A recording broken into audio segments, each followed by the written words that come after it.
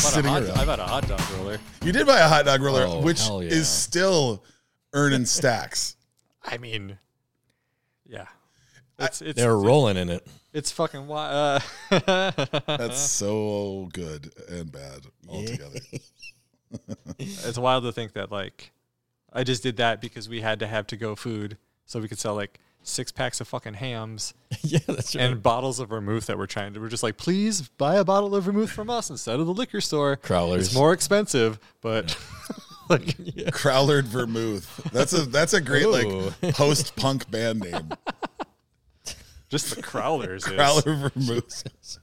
I don't know if it's great, but it is a name for a post-punk. Oh, that's absolutely a band I would go see. Opening for fucking buttload of cradles. I had this whole run, all the dumb things that you have to like look for and bring to fests for when you work in craft beer. Yeah. And when firkins were still a thing, they all needed their own cradle for when you tap them. And I went downstairs and I was like, I was in the warehouse at Bet Paddle, and I was like, hey, do we have any extra like cradles sitting around here? And this dude, Sean, just pokes his head up from behind literally a stack of kegs taller than him. He pokes his head out and goes, cradles? Man, we got a buttload of cradles. And then ducked back in, like wasn't going to help me find it, just confirmed that there were some. Get to work. As one does. So that became buttload of cradles, became like for sure a metal band. And then the half punk, half metal band that was opening for them was, if you've ever watched anyone at a beer fest try and set up their jockey box for the first time, it's just chaos because they're all like igloo containers that have just been retrofitted with like tools from Home Depot. So the band that played before Buttload of Cradles, who's the headliner, the band that plays before them is Jockey Box Confusion. Which 100%. I can see some kids like skanking, but have it be harder so they have to headbang while they're doing it. I would have said a buttload of cradles and the silver spoon. Yeah. Hey, whatever you want to do. You think kids know how to skank still? I hope so. They're learning again. Yeah, I guarantee you, if the way punk pop is popular again, if ska has like its fourth wave or whatever it is, there will be TikTok dance challenges that will be skanking. There's a band that I haven't listened to, but I know it exists, and they might be a ska band. It's King Lizard and the Gizzard Wizard. No, King Gizzard and the Lizard Wizard. Yeah, and it sounds like it could be a ska band to me. So I have no idea. It sounds like 100% could be though. It could be. But there's a lot of people in it. Oh, it's not. Okay. Metal band with horns. You know my favorite ska song, obviously. I don't. Come on. Beer? Sami Zayn's theme song. Oh, yeah. That's fair. I don't know the wrestlers' theme songs by themselves well enough. Okay. Like, it would be a really bad game for you guys to be like, guess which wrestler comes out to this? Because unless it's the glass breaking, I guess I would probably get Seth Rollins and Cody's songs. Or if you smell, like that's pretty much it. So Everyone else. We have an interesting side quest for, and this is an announcement alert. That's a good side quest for when, and we're planning to do this. It's like 90% happening. We're going to live stream watching WWE Elimination Chamber. Live from Australia. Live from Perth. From Perth. At our time here in the U.S., 4 a.m. to 7 a.m. Yeah. With our friend Nerdy. Yeah. Former guest of the podcast. And we're finally making Dark Lunch. Yeah, baby. We're going to do Dark Lunch, which is like making lunch, but on the dark side of the moon, as opposed to making it during the day. Probably the only thing that we have talked about since the beginning of this show and not done. Did we talk about it on the show? Because this precedes the show by quite some time. It does, but I know we've probably definitely discussed it. I know early on we for sure talked about it. I feel like that was a thing that we for sure. But we've also talked about, I mean, this is years in the making. Yes. And really we just needed a reason to stay up into the middle of the night and then eat a meal because I don't want to go to bed right after that. You're going to have Vegemite sandwiches? Oh, we might. Oh, we Vegemite. Some Fostas. Canadian for beer. We get way too literal about it. I mean, I'm not mad about that. Yeah. I'll go for a pun at any time. Oh, man. Again, that ain't bad. It's not bad. For a... it's a little tart. Yep.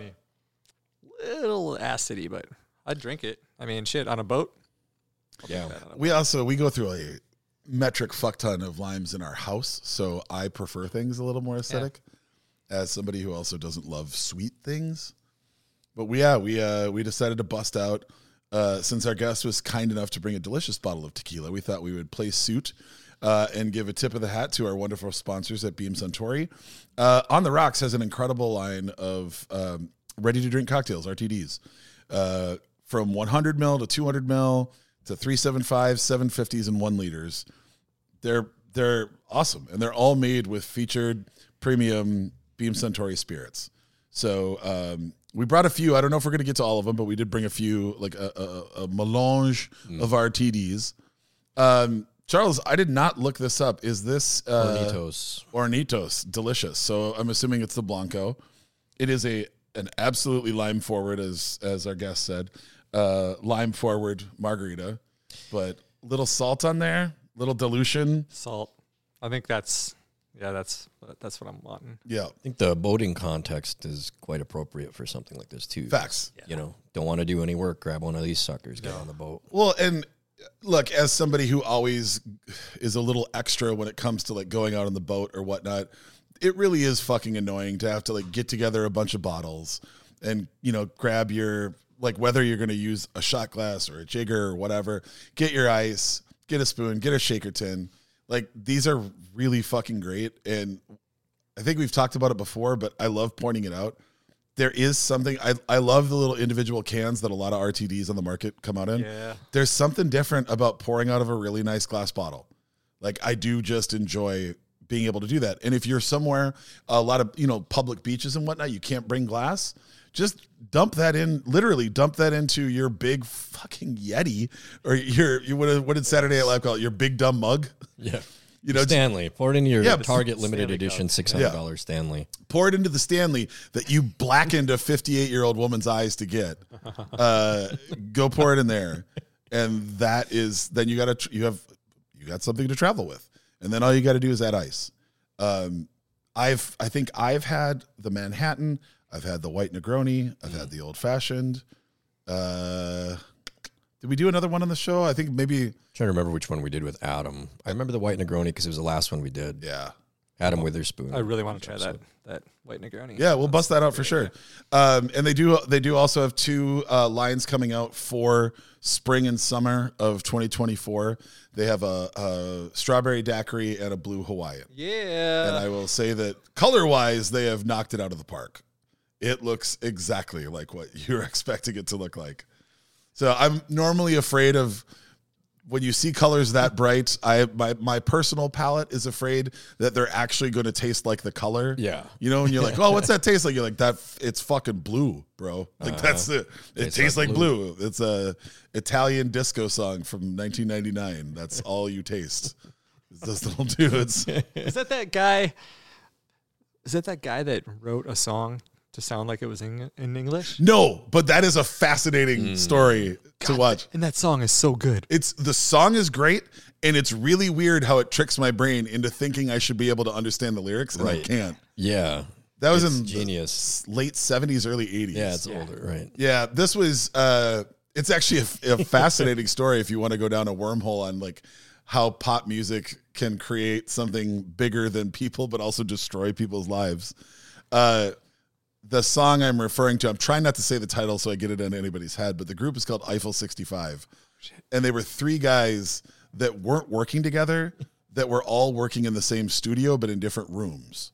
And one guy started playing a piano melody.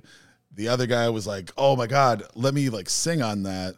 And then a third dude put a beat to it, but they never were friends and they never liked each other. Wow. They just wanted to get a song that would get played at like the local discos in their neighborhood.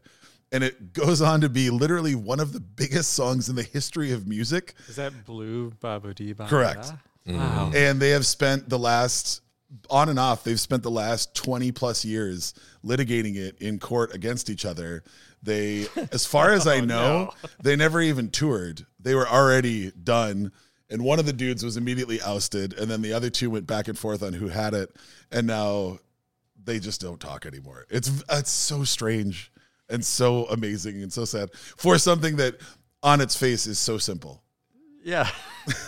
Like, you know, if you really want to go down, or if you're too young to remember when that was an entire era of life, go back and watch the music video, because it's arguably the worst music video I've ever seen. It's there. That was playing on my honeymoon.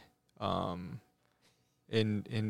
were in Mexico, and the hotel room had like, it was a Mexican station, but it was playing like American pop hits from like the 90s, and that came on over and over, along with like a whole bunch of stuff from like the Spice Girls and Pink, and like we were obsessed with it because we hadn't seen these videos in so long. Yeah. It was like, and they were so bad. So bad. They're so bad and so like, so just like, they look so like just fake. There's something about them that just looks like there's Plasticky. everything is just plastic and fake and so weird. And like the people's faces were like all shiny all the time, and their hair was shiny all the time.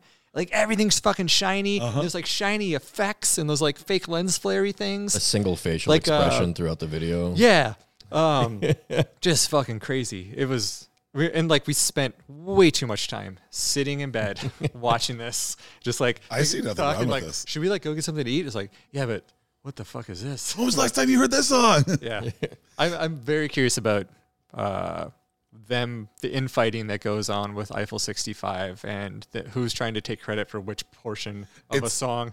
Like, no, I thought maybe we should drop the beat here. I think we needed one more Baba Dee Da Ba Da. Well, that's the best part is, of course, the song that became the hit wasn't the original version of it. And it was like somebody else did a little remix of it, and then they're involved in there. There's a series. It's sort of like a behind the music, but it's on a song, not on a band. And they've done, they did Blue, they did Who Let the Dogs Out, which is also has like 12 or 13 different litigants involved, including a high school football team from North Carolina, as to who came up with Who Let the Dogs Out. And then there's one on It Wasn't Me by Shaggy, which is also apparently very contentious. Wow. But yeah, so fucking A. Watch that video after this song and feel good about where you're at. The next time you bitch about your 4K not streaming perfectly, like, just remember that this is where we came from, you know?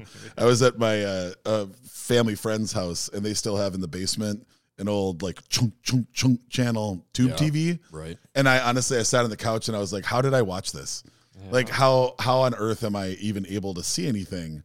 Because everything is so blurry. Yeah. But that was the best available. Available at the time. You know, like, I remember thinking Madden 99 looked like, this is real life. Right. And then you go back and watch it, and it's all like block people. Fuck. Looks like Minecraft. Yeah. Polygonal as fuck. Polygonal as fuck. That's how the kids were. I want to see that t-shirt. That's the new word I want to say on every episode. That's Polygonal? 2 straight episodes. Yeah. Polygonal. 2 in a row. Polygonal. Yeah, polygonal. Good old Charles Geometry Award. Hey, and we're on the program with a fellow video game lover. Yes. Who also loves polygonal characters. Yes. The retro is the fun. We just looked up. It has been 4 months shy of 4 years since you were on this hot damn show. Yep. Do you want to? Is it so? Okay. Yeah. For some reason, I thought it was March, but yeah, 4 fucking years, guys. Yeah. Does it even seem like it for you? No, because there's that weird void of time that both seems like it took forever and took no time at all. I have no ability to, like, when somebody was like, oh, I heard so-and-so was on your show. How long ago was that? I'm like, I don't know. Yeah. I really don't. There's a few that stand out because something crazy happened or whatever, but even trying to remember that, I'm like, I'll just scroll until I find it. I don't understand how time works. And a lot of them feel like they were more recent than they actually were. yeah, I was sold that it was 2.5 to 3 years ago. Yeah. Well, yeah, you were like pretty like, oh, really? It's like 3. I'm like, no, it's 4, man. Because it was like 2019, and then it was right after that. Because where did we record?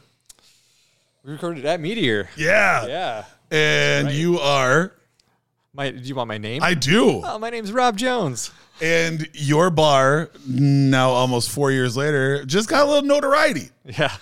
Yeah. You want to explain to the folks what's recently happened? And somebody somebody who exists that has some level of like notoriety or some level of like, I guess like Some cred. yeah, some credibility to them, thought that Meteor should be nominated for a James Beard Award, and then it probably had to go through other people to get to the point where it's at, to the point where we actually did get nominated, and it's fucking wild.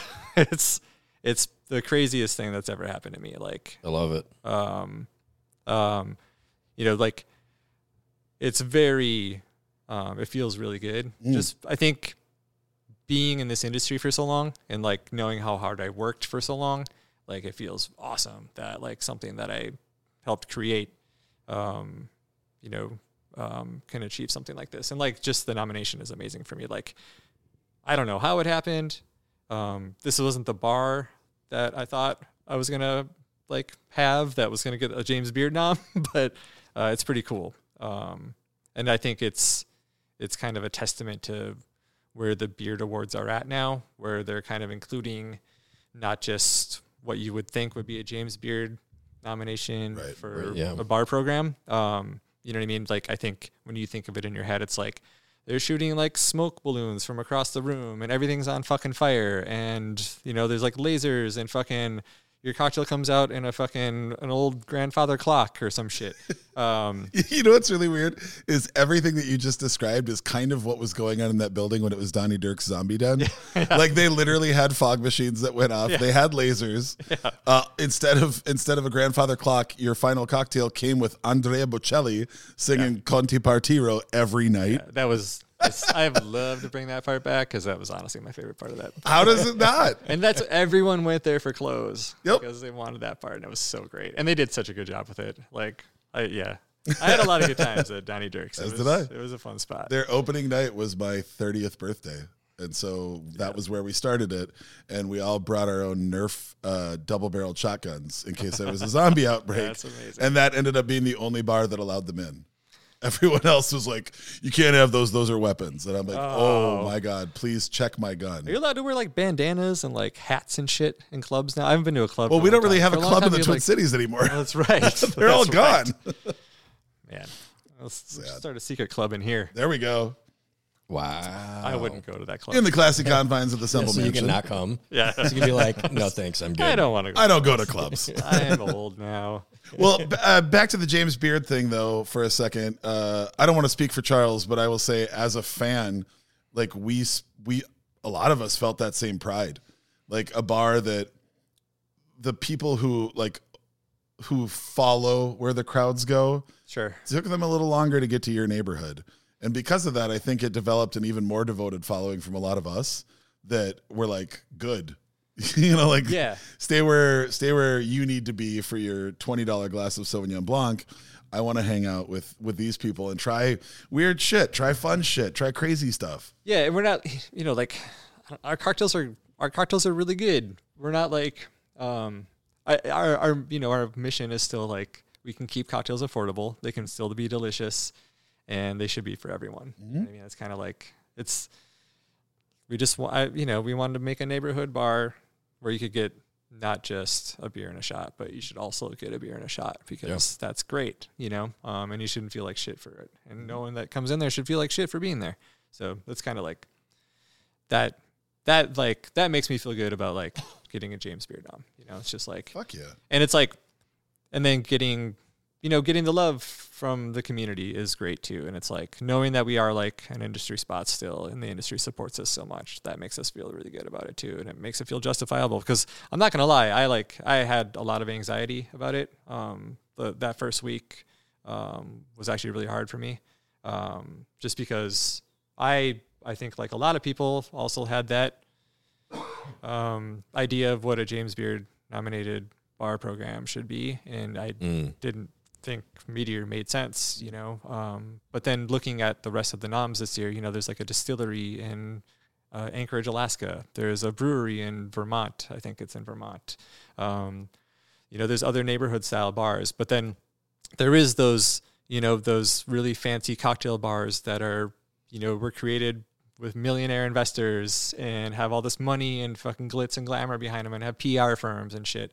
And we don't have any of that. And that's why I think it's fucking cool that we get to be part of this group too. It's like acknowledging the fact that like, you know, myself and Elliot fucking put that place together with like a little bit of our savings and like duct tape and like all of our savings, all of our money, everything we had. And yeah, and some fucking nails and shit and a bunch of fucking hammers, you know, it's pretty cool. And I feel better about it now, but it was that first week, it was digest it really hard for me.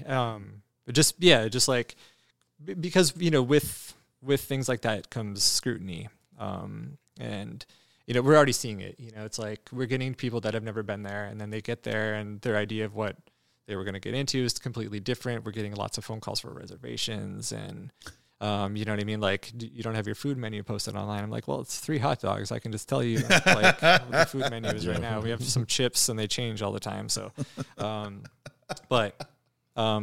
now it's mostly like, it's been managing expectations because, you know, and that's the unfortunate part about it. And maybe I should have some more shit on our website that explains what we are. But I also kind of like, I don't know, let's just keep doing what we're doing because it got us to this point. Yep. And I'm happy. I don't want to change the bar because of this, you know, like I want my team to be comfortable working at the place that they're working at. And that's what everyone likes right now. So, but it was like, man, I didn't sleep and I was like, you know, we're getting like negative Google reviews now too. It's like, this is definitely not a James Beard nominated bar. Like, or it doesn't deserve a James Beard award. I'm like, yeah, man, I'm just fucking, don't be a fucking shithead. Like, don't give me a fucking negative review. Like, enjoy the bar for what it is. You know, don't fucking rate my bar based on like, you're not a James Beard evaluator. Yeah, like I've been to the fucking James Beard awards. Like, all the fucking people there would love this bar. Right, like, exactly. Well, that's the thing. And like, if you really are mad about that, then fucking give James Beard a shitty rating if you have to, you know? It has nothing to do with the fucking bar. Like, if the team that you're not cheering for wins a game, you can't be like, that team sucks because I don't like them. It's just like root for all the bars, man. Right. Like we have so many great places in this town. Like, root for them all, man. You know who has it too easy right now? Small business restaurateurs. I know. Yeah. I know. Well, I mean, I love the way that things are changing with things like the Beards and even to some degree, not enough, but to some degree, like the Michelin program. Yep. With the Beards, it's sort of turned on its head a little bit where it's not just about fine dining. Mm-hmm. That's changed a lot in the last, I would say, like 15 years.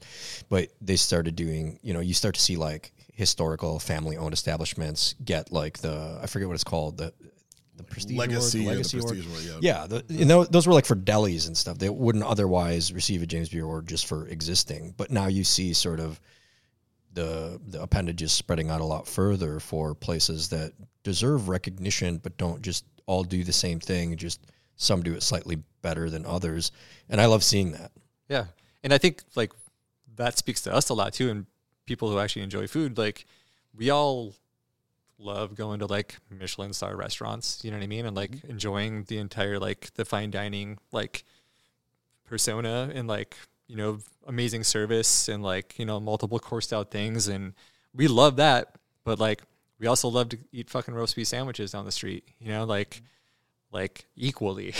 So it's it makes sense what the Beards are doing. And like, if Michelin's kind of moving in that direction, that's awesome too. You know, it's like, I remember when I was cooking, when I was in culinary school, like I went to my first James Beard award-winning restaurant. It was called Cowboy Chow in Phoenix, Arizona. And I had like this mushroom dish and it like completely fucking blew my mind. I'm like, oh, okay. Like I kind of get like why a place would get this. And I learned more about it. I was like, I didn't really know what it was, but it was like everyone at school was telling me I should go check this place out because it has a James Beard Award. Like, and at that point, you know, like I never in my fucking wildest dreams thought that like something that I did outside of like, unless I was a chef, would be nominated for something. But then, you know, like the more you experience stuff like that, the more you kind of understand what it is. And back then I remember my chefs telling me like, yeah, to get one of those and to get like a Michelin star, you can't even have like cans. Like you can't have canned things. Yep. like, and I don't know if it's changed since then and they changed the rules, but like, yeah, you can't serve people things that come from cans. You have to like, everything has to be like done by you and like processed by you. You can can and jar your own stuff, but you can't like buy a can of tomatoes. There are spoken and unspoken rules. Yeah. Basically, people observe kind of white tablecloths as being a coverall, pun intended, because places that don't use white tablecloths and silverware often are just like instantly, no, you are not going to qualify.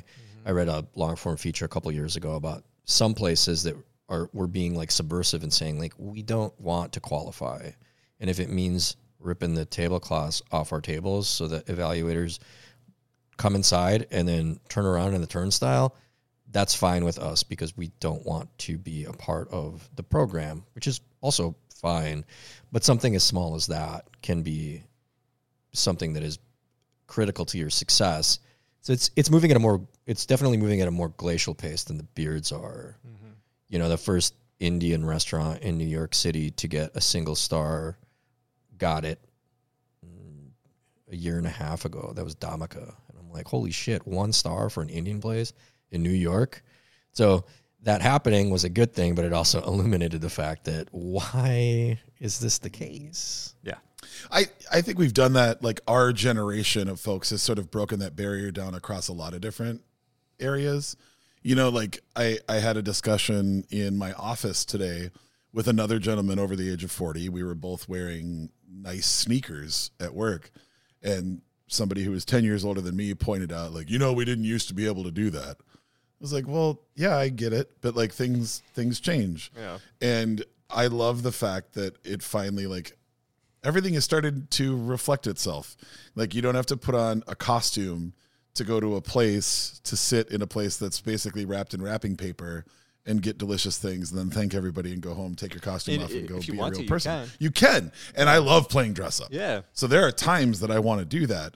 But I love the fact that a lot of the places that we haunt the most, Rob, your bar included, I could show up from a wedding and fit in, and I could show up straight from the gym and fit in.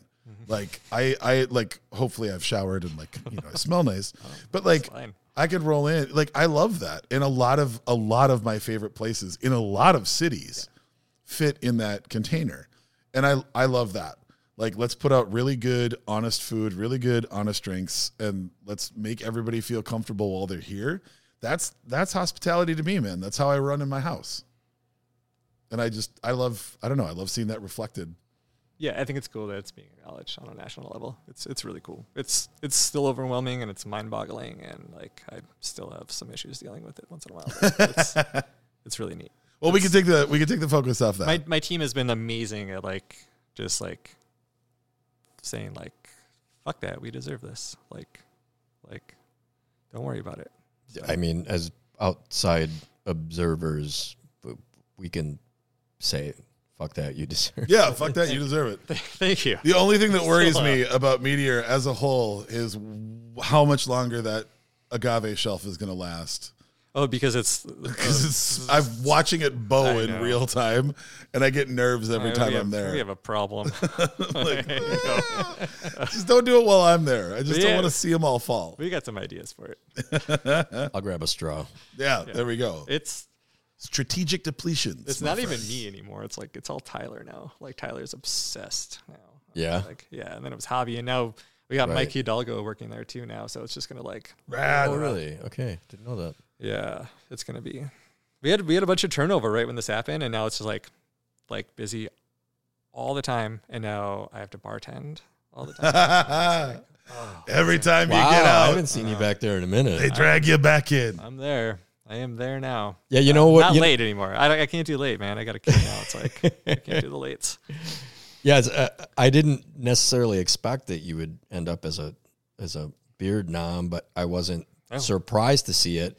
What I've kept my eye on for the last few years is the 50 Next, which you were on 50 Next last year, right? Yeah. Yeah, the 50 Next. And then I was like, because the next thing that comes after that is you make it on the top 50. Yeah. Yeah, that'd be really cool. Yeah, Twin Cities don't really do that. I know. I would appreciate that a lot. I like that one because it's I understand how the voting works. Sure. Yeah. The beard stuff, So I have a theory.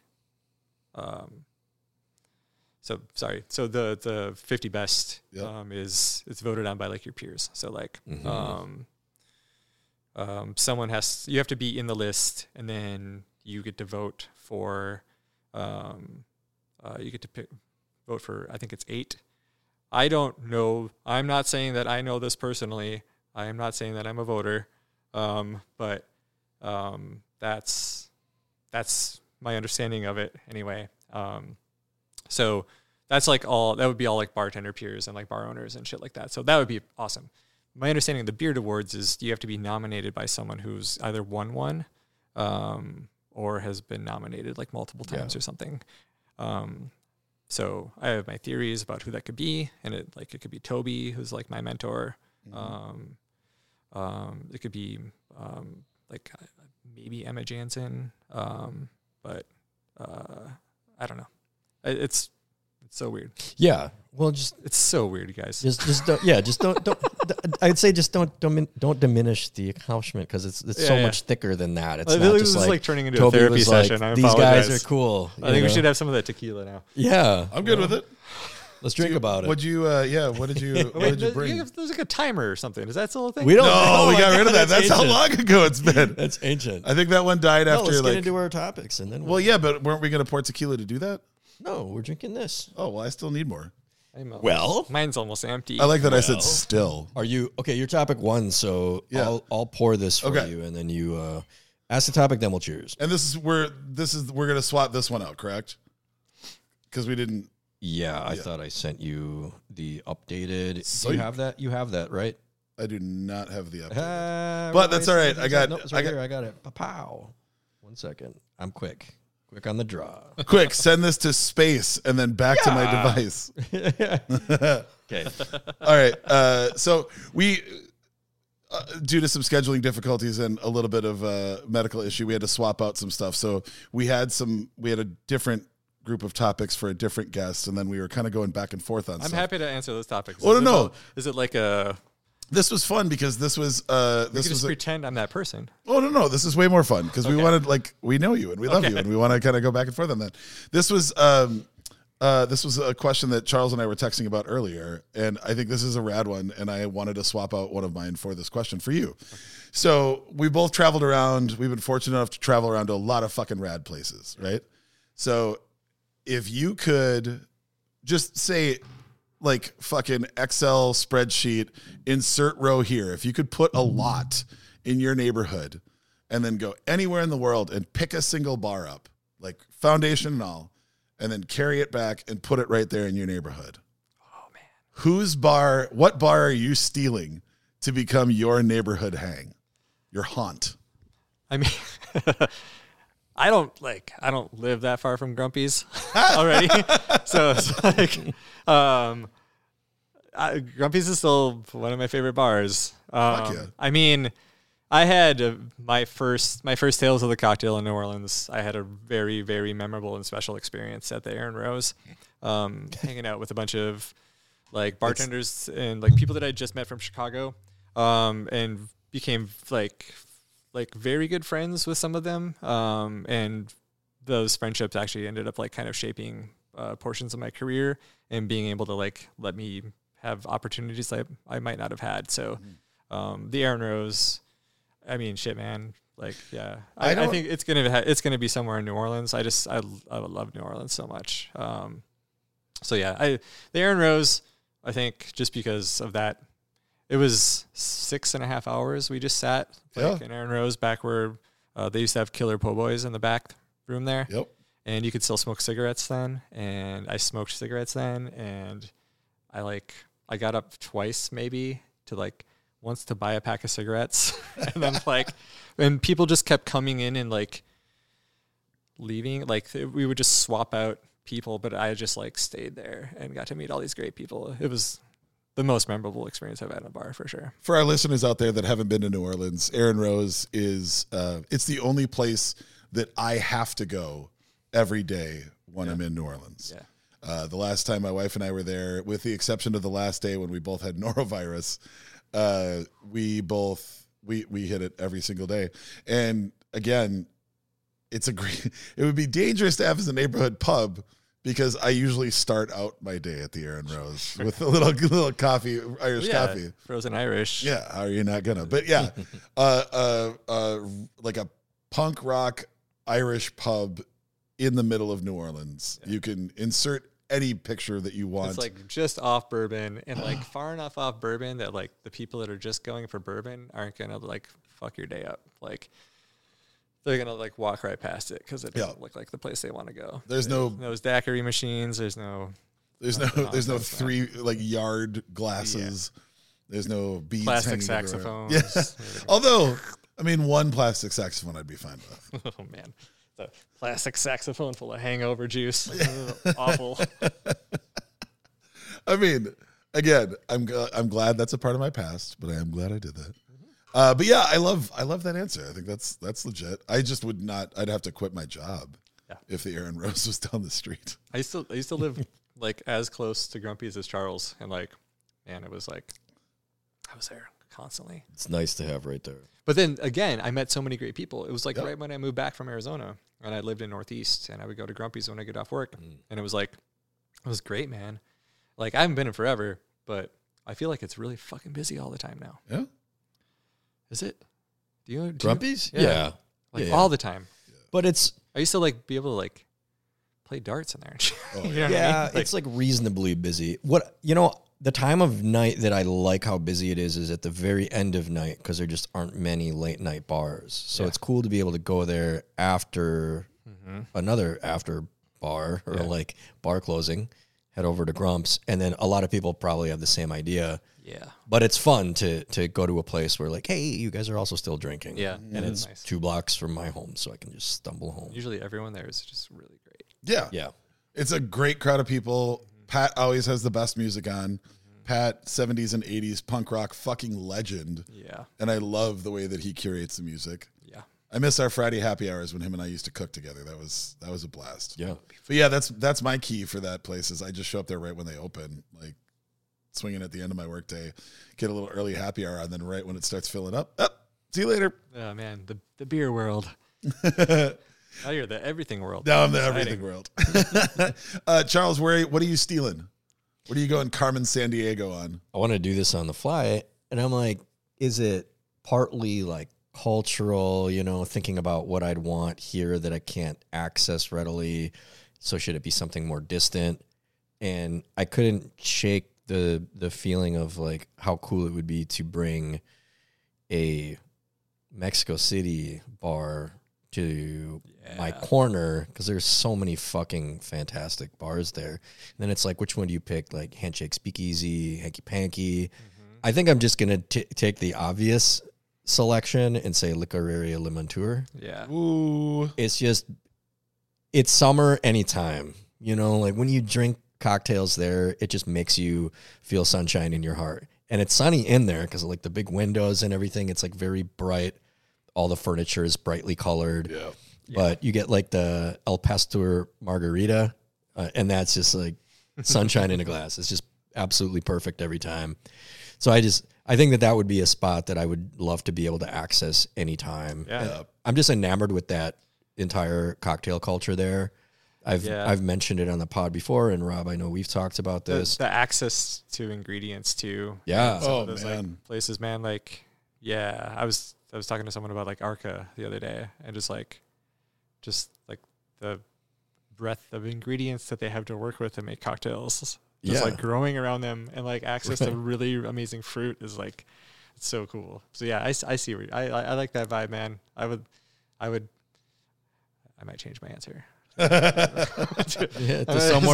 somewhere in Mexico City. Yeah, or just in Mexico, dude. The bars in Tulum too, man. Jesus, like fucking Arca and Heartwood, and the Heartwood's like a restaurant. It's just just a big fire pit. They make the most amazing food, and then the cocktail program is insane. And it's like they're not even trying to do that, but it's insane. That's the feeling that you get in Mexican bars. That's why, and everyone's having the best time. Yeah, and it feels effortlessly sexy. It's interesting to see Handshake Speakeasy like skyrocket. I think they're number 3 now. But when they were in the 20s or something, and with all the breadth of places there that 20s rank, I know it's just there's just so many that rank. It's silly. Yeah. Like everywhere in Mexico City is somewhere on that fucking list, which is crazy. But that's if you have no barometer otherwise, you're like, all right, well, let's check it out. And that place was fucking dynamite, unbelievably good. And they're all really different, but they all feel fairly effortless. I know, like Hanky Panky, they do a lot of wizardry, and you got to come through the taco shop and all that shit. But the drinks themselves are just properly done. Mm-hmm. It's not tchotchkes and bubbles being shot across the room. It's just really, really well done, properly balanced drinks. And that's so fucking cool. Minnesotan that worked there for a minute. It was Barrett. At Hanky Panky? Barrett. Yeah, not our Barrett. Yeah. This is like 10 years ago, 8 years ago. But yeah. Crazy. Yeah. It's funny you talk about access to ingredients, because there at Hanky Panky, the bartender is complaining about certain bottles that he can't get. He's like, if you send me stuff, I'll give you my address. Like, we'll be friends. Yep. That's so cool. Like Cookie Americano and shit like that. I know. Everyone in Mexico is so great. It's like every drinking establishment you go to, it's like the best fucking people having the best goddamn time. It's so much fun. Let's go. It just makes it so much more fun. It makes you just like want to send like every bartender that I meet, like just go there and like see what this is like. And like you can do that. Yeah. We can have that. Go and do the thing. Just and then be there. All we need to do is just have fun. Like just have fun. I mean, I'm always here to interject that into things. I think that's the key to it is everybody have a little bit more fun. Everybody just have a little bit more fun, and then we'll be all right. It's hard to be mad at the world when you're laughing. It's true. Or it's a response to either way. It's definitely makes people uncomfortable. Yeah. Yes. Maniacal laughter in serious situations, or just him in general. I don't. Yes. Yeah. I don't go to a lot of funerals. Yeah. So this question is crazy for me because I think about every half an hour my answer has changed. Yeah. And reflecting off of what the two of you went with, I'm going to go a different direction. I'm going to go with a not cool, not known pub. And it doesn't necessarily have to be this one exactly, although my ideal of this is built around this. So years and years ago in a different life, before I had met any of you, I went to Europe with somebody that I was very close with. And we had a friend of ours sort of help with booking all of the travel because we were doing 3 different countries in Europe and skipping between them all via plane. And somehow we ended up getting booked at a hostel in a shitty neighborhood in London instead of a hotel that had a very similar name in a nicer neighborhood. And I've seen this movie. Yeah. And we had been traveling for a very long time, and we happened to be in Europe right when the dollar was at its lowest in 2008. So it was quite possibly the most expensive trip I will ever take. Yeah. Just in the amount of money that everything cost. And we were not financially flush, should we say. So getting to London and literally watching a sex worker get picked up off the front steps of the hostel we were staying at, it was a pressure point that had come to a head. And I said, rather than fighting in a hostel with, 17 drunk Spanish college kids around us, let's just go find a pub and we can talk through this and we can figure out, like, do we have enough money to get a hotel? Like, what should we do? Mm-hmm. And about a block down from this hostel was a place, and I just found it as we were talking, a place called the Dunari Pub. And this is why I want to take it and I want to smash it somewhere in my neighborhood because it was a proper British pub that served a proper Indian menu. Cool. And that was the first time that I got to have a full pint and a fresh hot curry out of the kitchen. Cool. And I understood instantly where that came from. Like the minute, because all of my European friends when I lived in Norway were always like, I just wish I could get a curry, mate. I'm like, why curry late at night? Like I had bought in to all of the bullshit racist tropes from movies about how somehow curry just gives you diarrhea the minute you have a bite. And thanks, Ben Stiller. Yeah, like all that shit. And I just had never really been around Indian food. And then I finally, like in college and then after, started eating a lot of Indian food. And we have a couple wonderful restaurants here in the Twin Cities that I think are great, but none of them, to the best of my knowledge, have really great bar programs to go with it, nor do they have a bar area where it's meant for hanging out. And there's nothing better for hanging out than an Irish or a British or a Scottish pub. Mm-hmm. The stools are meant for sitting in for a long period of time. The beers are imperial pints, so they're 20 ounces. You hang out, you get a proper pour of Guinness, you get a beautiful harp. I'll even take a fucking Heineken on draft. And then have a gorgeous, luscious, spicy, piping hot fucking curry come out. And you get some bread, you just dip in. That was like, I would love to have that in my neighborhood for end of the night. Yeah. I think that would be great. You're reminding me of Pub Royale in Chicago. Yeah, that place is dope. Yeah. God, I love that place. That's where I stole the idea to do the dressed Toms. Yeah. The dressed hams, because they're the ones who I believe invented that and just banging Indian food. So imagine that with more patina and more old guys telling you stories in accents that you're in love with. Mm-hmm. And that's basically what Donario is. Like I was by far and away the youngest person at the bar. And I'm sitting next to these old dudes who just want to tell me stories about towns I've never heard of. And like people, like this guy next to us was referring to everybody by first name as like, and then he went and said this, and then he's told Albert, and I'm like, okay, I'm just nodding along, but it was great because you just get a cross section of like some dude's life. Like the discussions felt like a Northeast bar, like a nightcap or a Grumpy's earlier. Mm-hmm. Like you're getting that, but in a British setting with this incredible Indian menu. Yeah. And that was like, I would love that. And I don't have that combo. Who's got good Indian food here? Well, I mean, Gandhi Mahal was my favorite. And now they have, curry to go. Okay. So you can order it, but it's Ghost Kitchen style. Gorka Palace. Gorka Palace is pretty amazing. Gorka Palace is great. Yeah. Okay. Dancing Ganesha. I've had some good dishes there. I just want to make sure I'm like, there's nothing I'm missing. Okay. Yeah. Those are some high quality. When I was in London with Pip, we had Indian food several times, and it was like mind-blowingly amazing. And I was just like, holy shit, why can't we have food like this? Like, what is holding us back from this? What's wrong? Mm-hmm. Yeah. Definitely took that back with me. Yeah. To resolve the story, also a couple pints, a shot of whiskey, and a curry do a whole lot for people that are travel weary. Yes. And we figured it out, and the rest of the trip was awesome. So I will always credit that pub, which then we went back to the next 2 nights because you have to. When you find a spot. Hey, you're right down the street anyway. Swing through, you get to know the bartender, we're leaving and we probably won't be back. But it was fun becoming your friend for 3 days. Maybe we'll cross paths. I got to get back to Europe. Fuck yeah, we all do. Soon. Cheers. Cheers. Cheers. To travels. Mm-hmm. All right. I would crush that bottle on a boat. Right? Yeah. And literally like a fucking dropper of saline solution. Yeah. And it's right there. So we kind of already touched on this, but let's sort of elaborate. So it's fucking rad that you're nominated for James Beard at Meteor. For each of us in the room, starting with you, Rob, is there anything you have done, or hope to do in the future for which you hope to receive an award or some form of recognition? Oh, boy. I just had a kid, and I think it'd be really cool to get, like...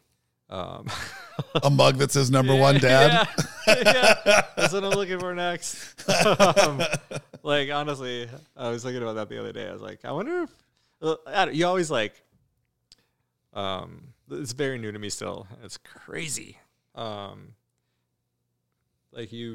constantly wonder, like I wonder if he likes me. Like, he actually likes me. Yeah. And if he's gonna like me, and it's like, am I gonna be good at this? And I don't know. It's just like always happening. And just like, I think like, an achievement, I guess an achievement for me would be like, having a relationship with my son in the future where like we actually like enjoy each other's company and like we can do shit, because like my childhood was a little weird. Yeah. So like, but being able to have that, I think would be like really, cool. Like, because like that's one of those things. It's like, you know, when you're thinking of becoming a dad, you kind of like think about, you know, what your life was like and what it's, you know what I mean? It's like how you could like screw things up and like all the things that could go bad. And like, and that maybe that's just me. Cause I always like, I'm like the constant pessimist kind of like with things. Like I'm the first person to be like pointing out the negative things. Is like, maybe we should fix this and maybe we should fix this and maybe we should fix this. So like I don't know, that's just like part of my brain. But like, I think, that would be dope to just like, I don't know, some stupid little Father's Day trophy or some shit like that. Yeah. Like eventually. And from him, like I don't want my wife to buy it. That's like, that's generic. I don't have kids, and what you were just explaining is part of the reason I never had a desire to have kids. Yeah. But to back you up on that thought, a very good friend of mine that you two both know, I don't want to air out his world on the show, but very, very good friend of mine and his wife texted me. They live a block away from one of my favorite bars, and they said, "Is there any chance that you're out? We want to meet up with you." And I was like, "Actually, weirdly, I'm just pulling in to go to this bar, and I was going to text you guys and see if you're home." They were like, "We are. It's our daughter's 21st birthday, and she wants to come say hi." I'm like, "Rad." So we're hanging out. We're in the bar, and I'm talking to this young woman that I've been seeing since she was, you know, an ankle height little potato. Yeah. And now she's this wonderful, amazing, brilliant 21-year-old. And I bought her a drink, and we were chatting. Her mom and dad were on the other side of me chatting. And I was like, "I love that you're here with your parents." And she's like, "Ugh, I know. Like, you probably think it's like lame, right?" I'm like, "No, like, I love your dad. I have known your dad since I was 14, and he was the coolest kid that I fucking knew. And I love the fact that he is still, like, he's one of the few humans in my world that I've never met anybody that doesn't like him. And there's nothing I love more than the fact that you wanted to spend your 21st birthday. I love that. With him and with your mom. Like, that is a completely foreign feeling to me. And I think it's really cool when I see it in other kids. Like, I'm not like mad or jealous. Right. I'm like, dude, that's fucking awesome that you guys built that, because you built it together. Yep. You know, like, that's all parties involved. And that means that not only is she rad as the kid, but mom and dad are fucking rad as the parents. And collectively you form this family unit that it brings me joy, and I had nothing to do with it. The first time I ever got to have like a beer with my dad was at Meteor. And it was like when he finally came. And it was before the shutdown and stuff. And it's just because like, you know, like issues that we had, and then issues he had with drinking and stuff for a while. Yeah. So it was like, I never like got to do that. And it was like, he actually pointed it out. He's like, you know, this is the first time we've ever had like a beer together. I was like, wild. It's like, yeah, that's crazy, I guess. Yeah. That's crazy. And I was 40 years old at the time. Yeah. Yeah. But yeah, it's like, speaking of like what you were saying is like, you guys know Ainsley Jones, like knowing that his daughter is like bartending at Fake Attaboy, whatever the fuck it's called. That brings me joy too. I think that's really cool. Like, it's so cool, man. Like, his daughter's like bartending at like a place, and she's learning how to make great cocktails. You know what I mean? She's actually learning the stuff. It's so cool. Yeah, I didn't know that. It's awesome. Very cool. I got to see her 2 weeks ago. And I was like, "Tell your dad he's a fucking idiot." I said, "Tell him he's a fucking idiot." Yeah. And he was like, "You know, that's my daughter, right?" I'm like, "That's exactly why I'm saying that. If it was just a stranger, it's not as funny. Yeah. I just want to make sure that she's keeping you in check the same way that I do. And I hope that you do the same to me." Yeah. Like, we're just dumb animals. So cool. It's awesome. Yeah, we have a lot of wonderful friends that have a lot of wonderful kids, and that's pretty amazing. Yeah, wish I didn't wait so long.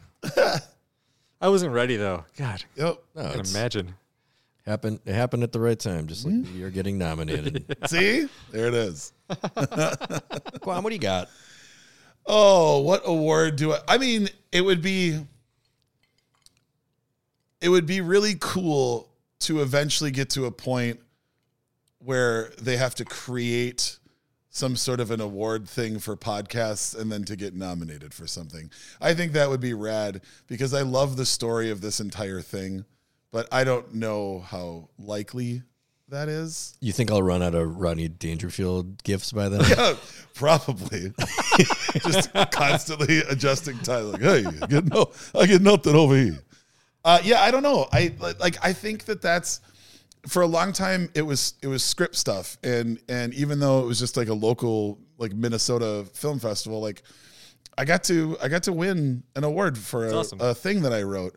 And of course, like me and the director somehow found a way to like turn it into like a shtick.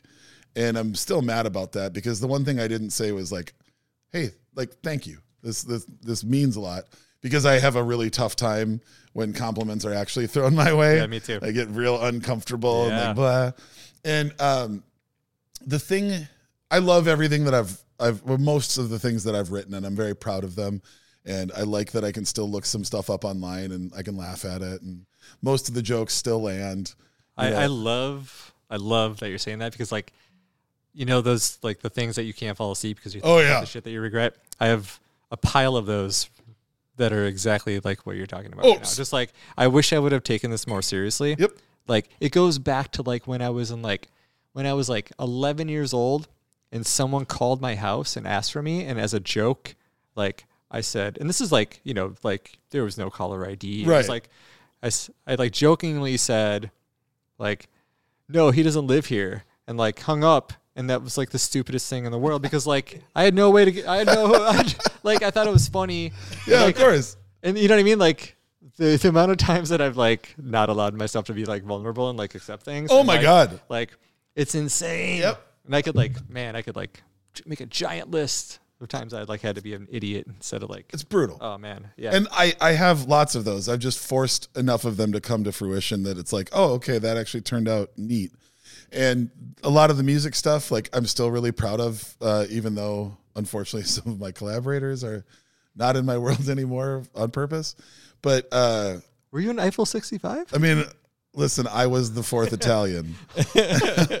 I was blue is really what when it was. He gets that check, he's out of here. Yeah, exactly. But no, to bring it back to this show and why it would be really cool. Not that like I'm out like busking for credit. It's amazing the amount of people. Like I vomit shit out on social media all the time about what's going on in my world and like what's going on in my head and talking about mental health. And that's to mostly people that know me. Like social media for the most part in my world is just people that have met me or have worked with me or, you know me through one thing or another. And the amount of people who I don't know who have either emailed or direct messaged or stopped me on the street to say something about like therapy has been normalized because they listened to us talk about it, or I didn't know how to talk about shit with my parents until I heard a lot of like your guests talking about stuff and you guys talking about stuff.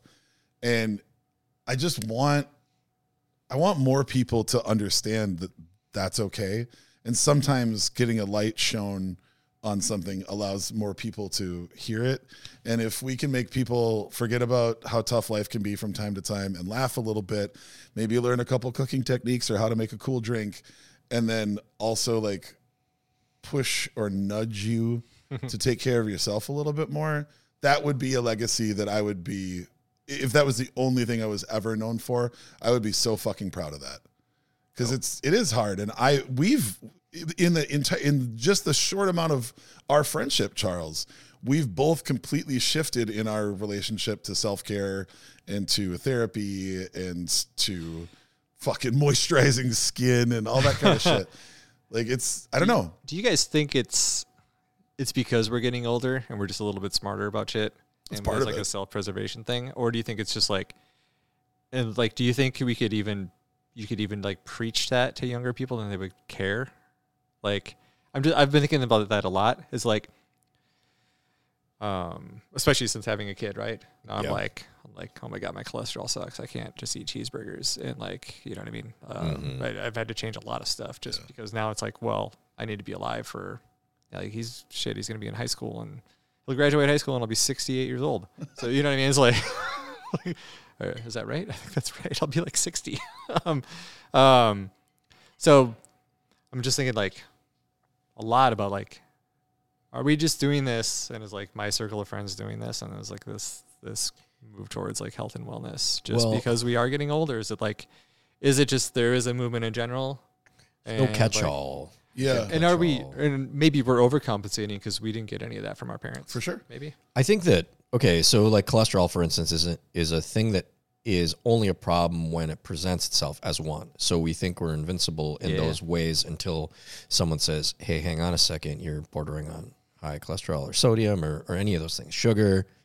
But when it comes to taking care of one's mental health, that's one of those areas where I feel like the kids are all right, because I see younger generations who are enduring traumas just of societal and ecological nature. Yeah, because everything's that right in front of us all the time. Yeah, right. But I think that kids think about that a little more actively, perhaps at times to their own detriment. But when I was a young man, I was just trying to figure out how to drink as much liquor as possible and party with my friends. But I wish I had someone I respected at the time tell me to calm down or to seek therapy for my childhood, things that I endured. But I thought that that's, not an option for me. I didn't know how to access it.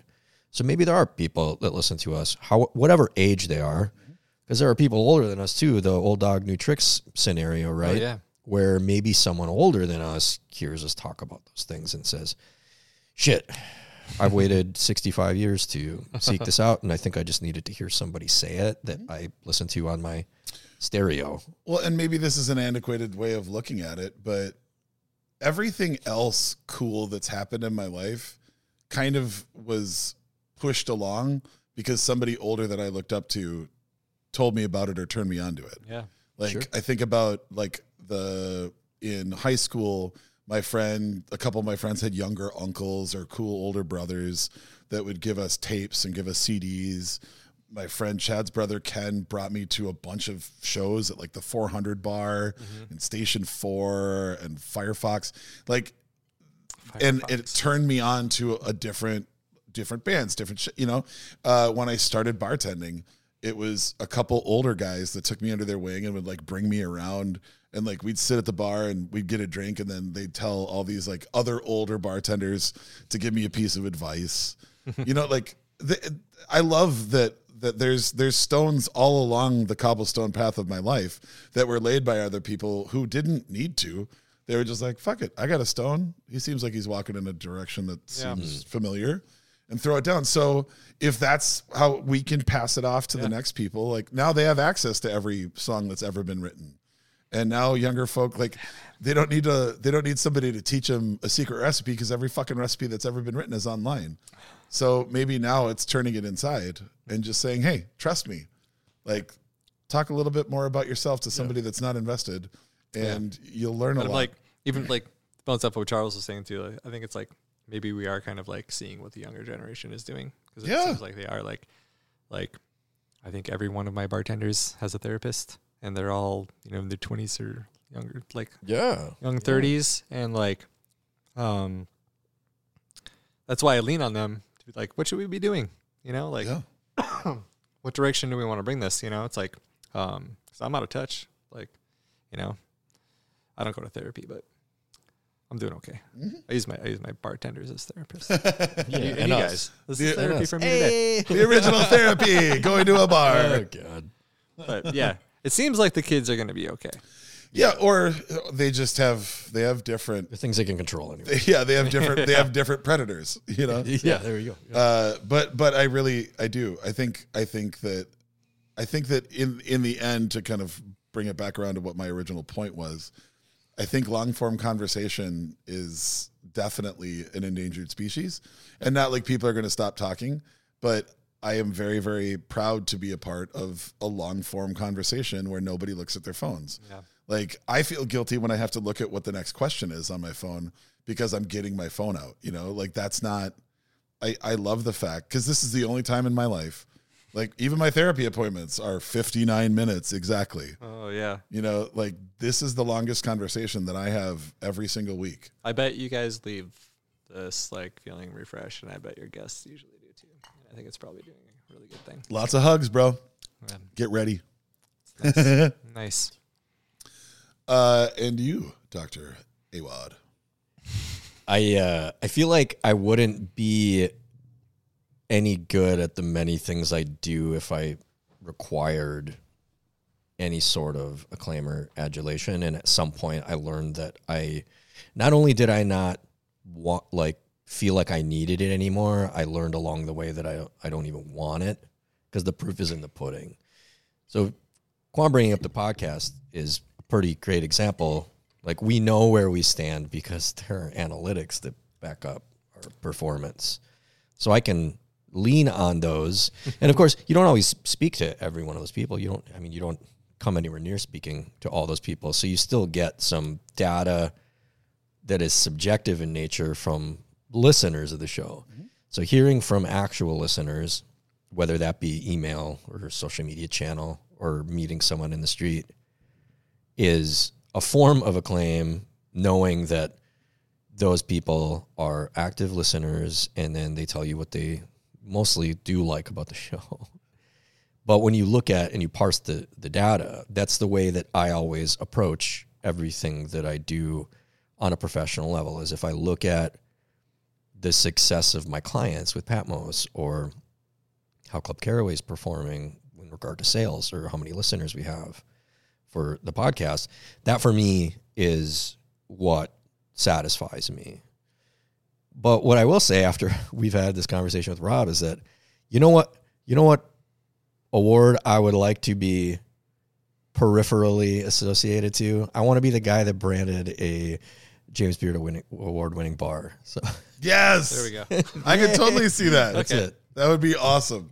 And right up your alley. I thought you were going to say best chicken wings. Yeah. But oh, where'd that come from? I had a running joke because I won like City Page's best bartender twice. Yeah. And I would always tell people, it was like, I was actually going for best chicken wings, but that's what they gave. That's so great. This is like, because like it was like I was working at Saffron for the first one. Yeah. No, I don't fucking whatever. I was working somewhere, but I was just be like, yeah, next year I'm gonna get best chicken wings. Let's go. Try really hard, but it's just me. It's not like an establishment. That's why it would be amazing, because like it's not a restaurant. It's just like, no, there's this guy. He makes the best chicken wings. You can't buy him. It's not a real place. Like, just like.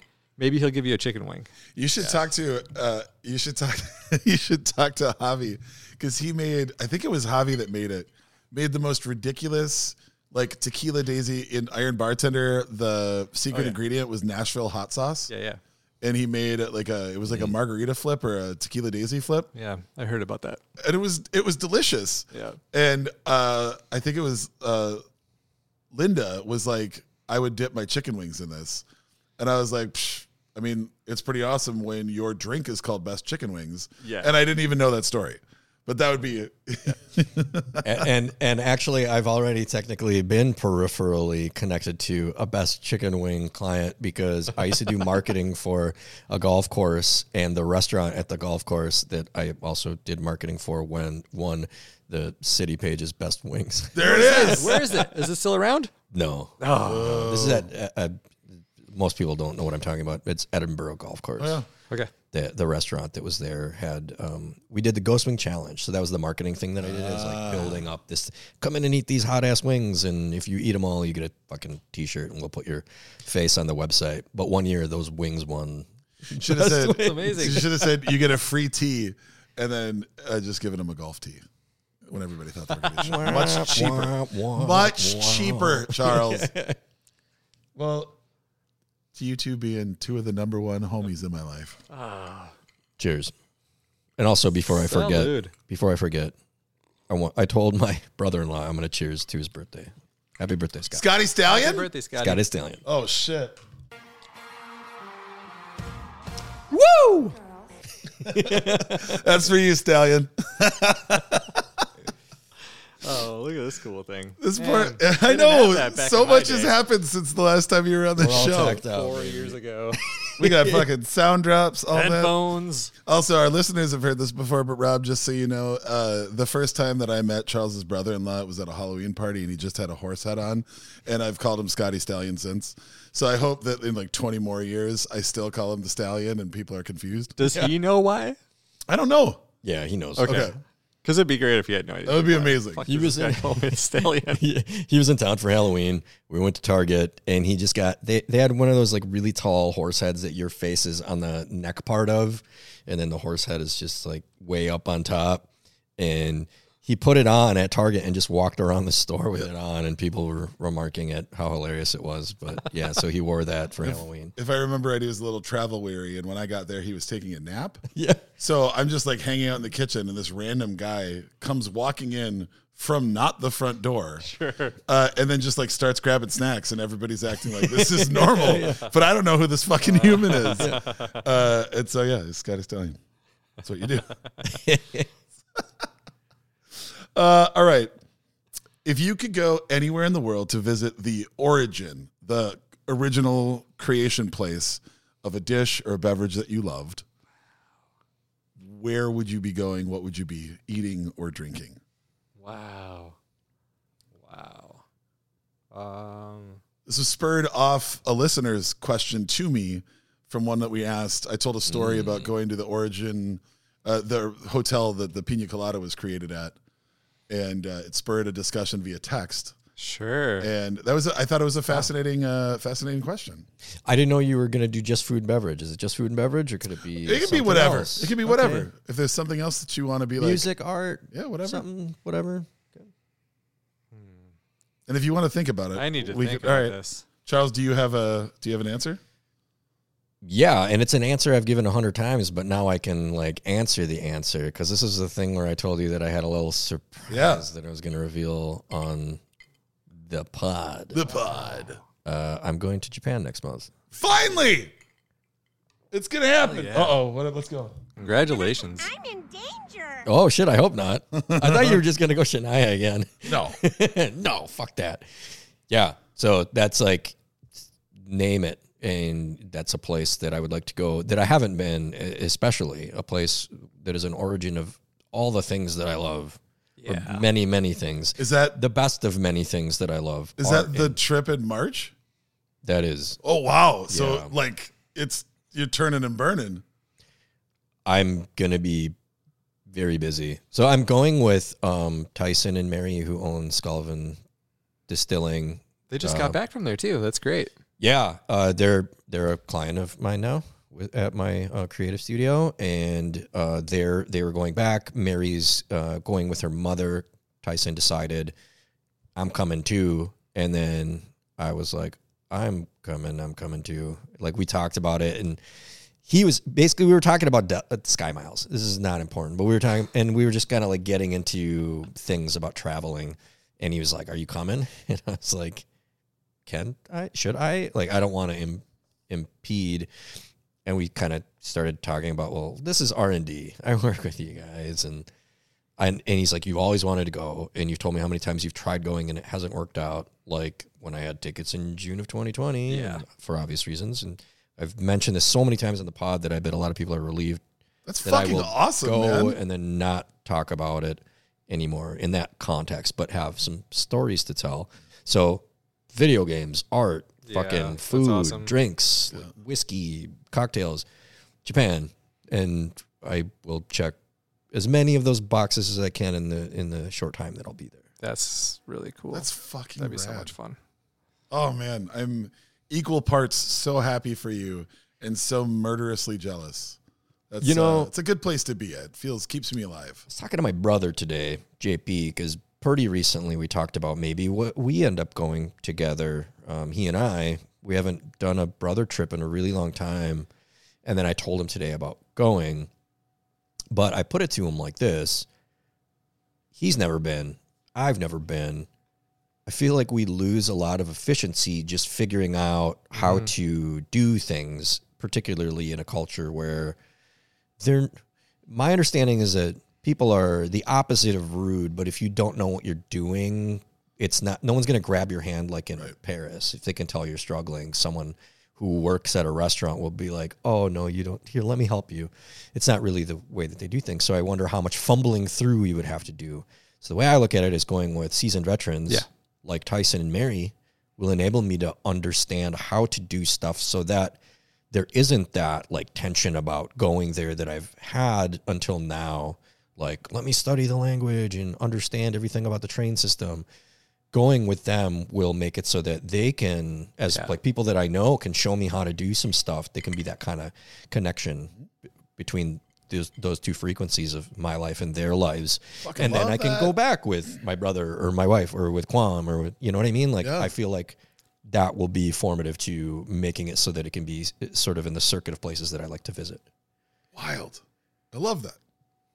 I'm very happy for you. Yeah, that's amazing. I've always wanted to. I'm a huge Japan file too. Like, I would.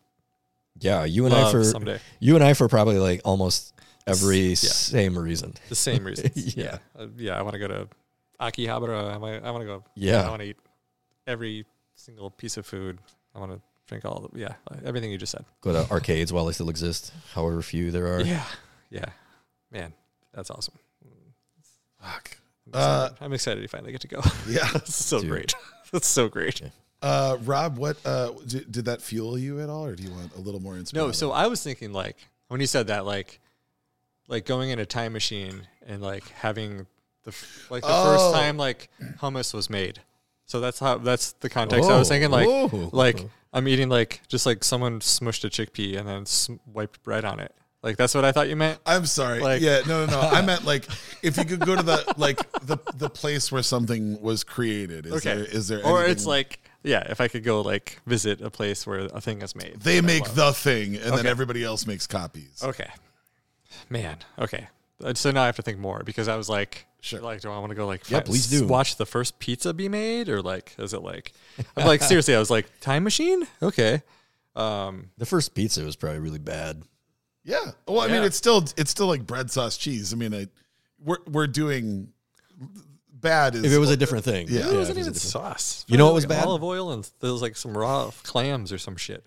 Yeah. Okay. I would eat. You know, the first thing that was definitely bad, the first pancake. Hey, that's a joke about the first pancake. Never it's always terrible. I'll leave. Thank you. The thing that I kept coming back to in that text thread, there's a myriad ways that I could answer that. And there's like, I would love to like stand where like the first Marshall amp was put together, but I don't know that I think I would just think like, oh, well, this is neat that I'm here, but it's not in the same place now. We go back and forth on like our favorite like snack foods and whatnot. I'm pretty passionate about wings. I really enjoy wings, whatever.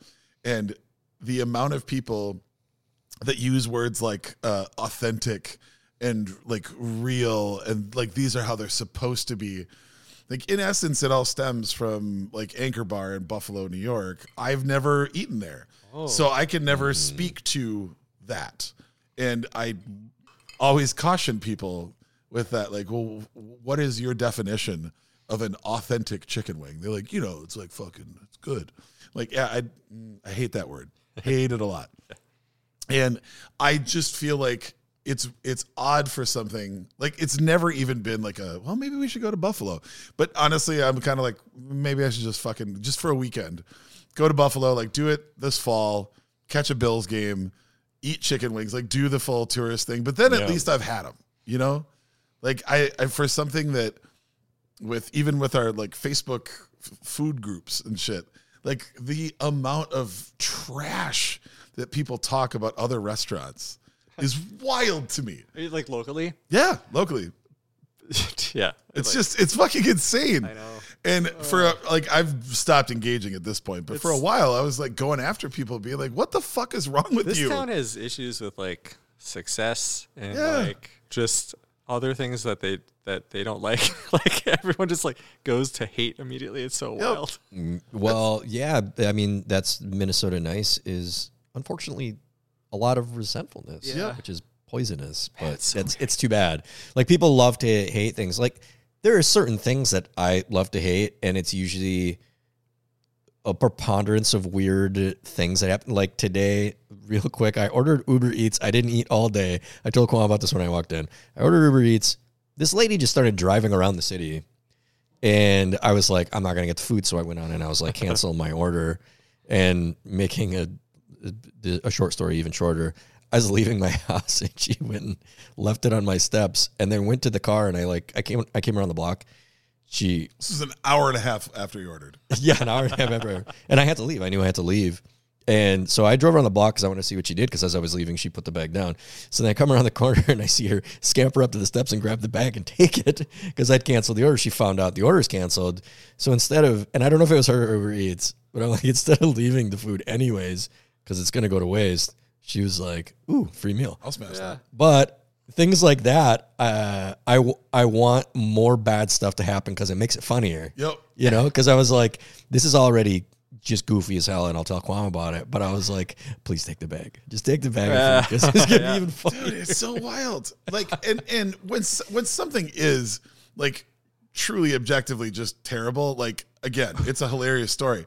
But it would be like those for I'm sure every city has like the Facebook hamburger page and the fucking pizza page, right. like whatever. Yeah. And it's like hundreds of people, and they'll be like, I had 4 flats and 8 drummies, total imbalance. I hope this place burns down and I hope the owners die. And you're like, what the fuck? What? Did you say anything to anybody? Well, no, I shouldn't have to complain. Okay. So that's where you go. Or like I know. the fucking burger page. They'd be like, the cheese was, I prefer a blend of cheddar and American, not just straight American.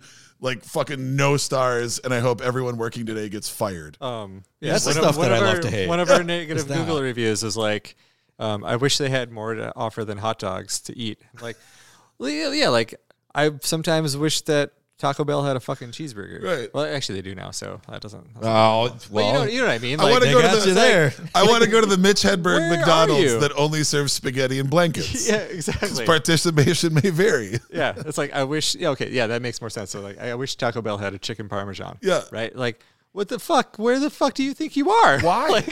like I'm sorry that you didn't come to a fucking restaurant tonight. Like, yeah, people are crazy. Everyone doesn't need access to everything all the time, yeah. and I think that goes across all. I'm like, do you think she had like a 3G? Like she had like an Apple, or she had like a iPhone 3 with like 3G, and she just because like, how does she not know it was canceled before she dropped it off? I don't know. Like, I don't know. Maybe she's just ultra leggy. Like She was just driving around, and at the point that she was going the total opposite direction, I was like, hey guys, can you just cancel this? And they're like, we'll give you $4 of credit if you wait for that food. And I was like, dude, from where she is now, it's gonna take 20 minutes. I have to leave in 17 minutes. That's so fucked up. And then seeing her just scamper up and take the bag, I was like, all right, enjoy, I guess. Pitter, pitter, pitter, pitter, pitter. I mean, she's probably hungry. She's been driving around for an hour and a half. Like, Smelling that delicious food from Quang. Yeah. oh no, it's Quang. God, making me mad. All right, so Rob, where are you going? Okay, so for a for a food or drink item, I would love to go to Cuba someday and go to Bar Floridita. And like see where like Hemingway sat and like try like if I could go back in time, like I want to be there when like the Hemingway daiquiri is like being developed or whatever. And it's like with his crazy ass, like, you know what I mean? Like that would be awesome.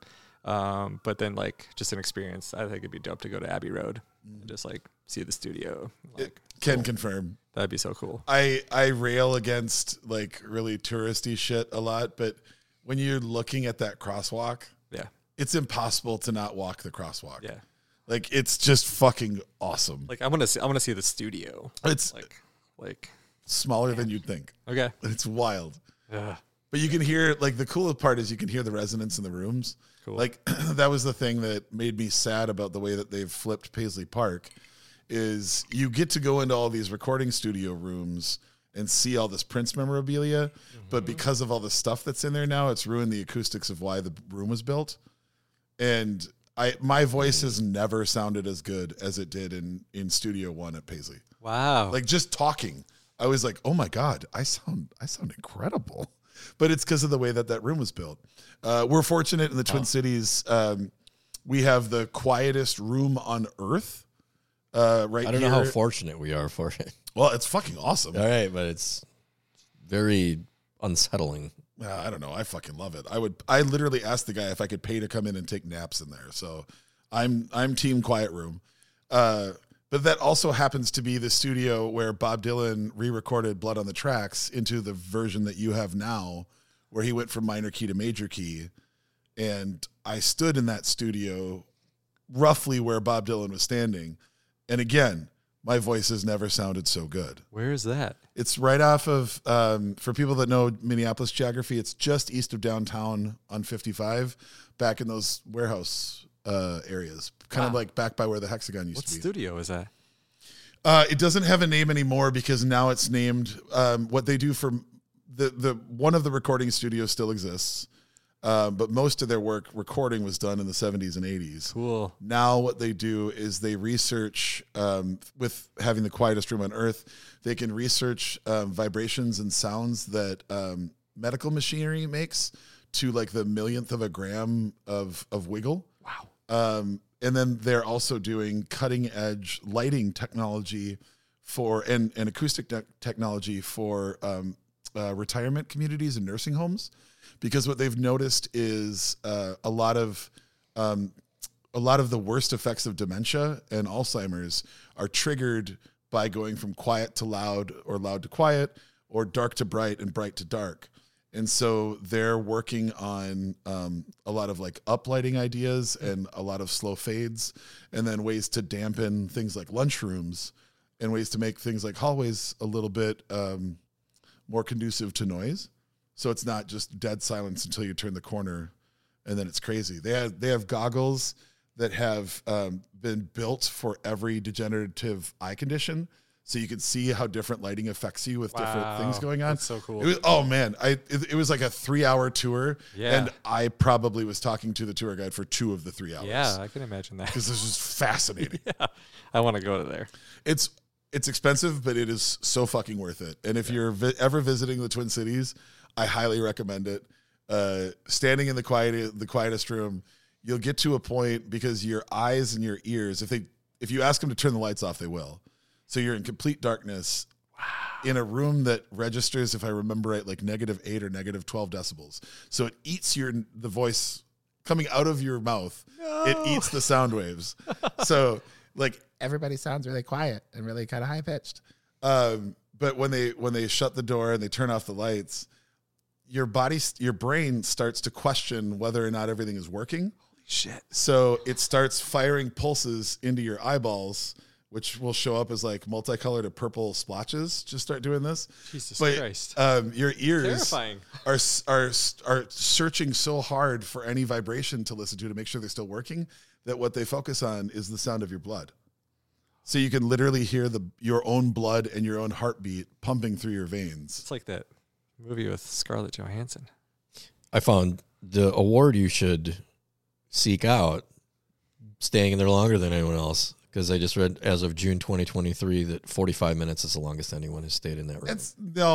Okay, so if you go, and honestly, go for it. I don't want to blow this up because I know that's like, they're allowing all that shit to be up because it helps more people want to go there. But they literally they just won't let you stay. Because the guy's like, it's not bad for you. It's just like we got stuff to do. Yeah. It's like, we can't just leave you in here. Like, you're surrounded by millions of dollars. We got a fundraiser going. I don't know enough about it to know if that's true. I just know that's been every year or so, something will go around that like, if you make it near an hour, you'll go completely crazy and never regain consciousness. Like, that's just not. It's just a really great place. The only thing that's gross is if you're in there with other people, you start to be able to hear like them digesting. Yeah. Like you could literally hear each other's like stomachs and shit. That was a little weird.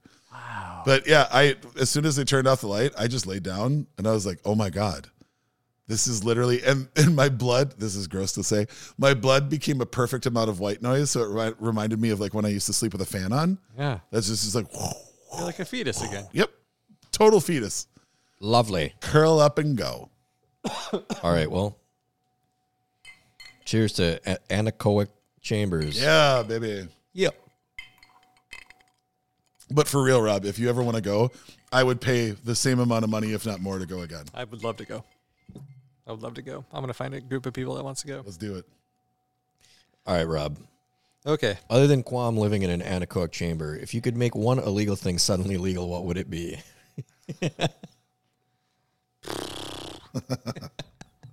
I feel like I'm not doing, like I'm doing all the stuff I want to do. Man. Oh. I've never thought about this in my entire life. You can ponder for a second, too. Take your time. Oh, there's some weird ass fucking liquor laws locally. Yes. I mean, locally. Oh, okay. Yeah, I can rant. Okay. All right, hold on. Crack. Adjust neck. So we talked earlier a little bit about why I had to buy a hot dog roller, but how it's actually turned into like success.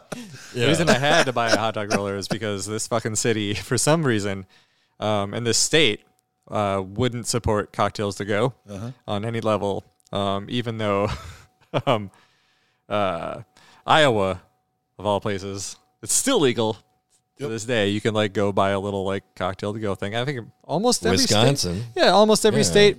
Flanked. For no legitimate reason. And the amount of like people that I talked to, like people like within the city council and like public interviews I did, like it was the most disheartening thing ever because, being a small business owner and the majority of people that own bars and restaurants, like part of like what lets them be whole and feel good about themselves is actually creating shit and making things and working. Like people in this industry like to work, especially the people that own these businesses. And the hardest part about like just being locked in a room and only being able to sell like a 6-pack of hams and a bottle of wine with a hot dog that I had to like create because I couldn't sell a frozen pizza. If I sold a frozen pizza, it's not considered a prepared food item. Right. And that was illegal. So I couldn't just sell someone a frozen pizza, which I had like fucking 200 of because I bought a bunch thinking that my bar was going to sell them. I couldn't sell those. All I could do was eat them and give them to my friends. Actually, I just gave them to the staff. I'm like, well, I don't know if anyone's going to make any money for a while, so take all these frozen pizzas because I can't do anything with them. So, and all they had to do was let us have cocktails to go. Yep. That's all they had to do. And still today, they could if they wanted to. Right. It's not going to hurt anything.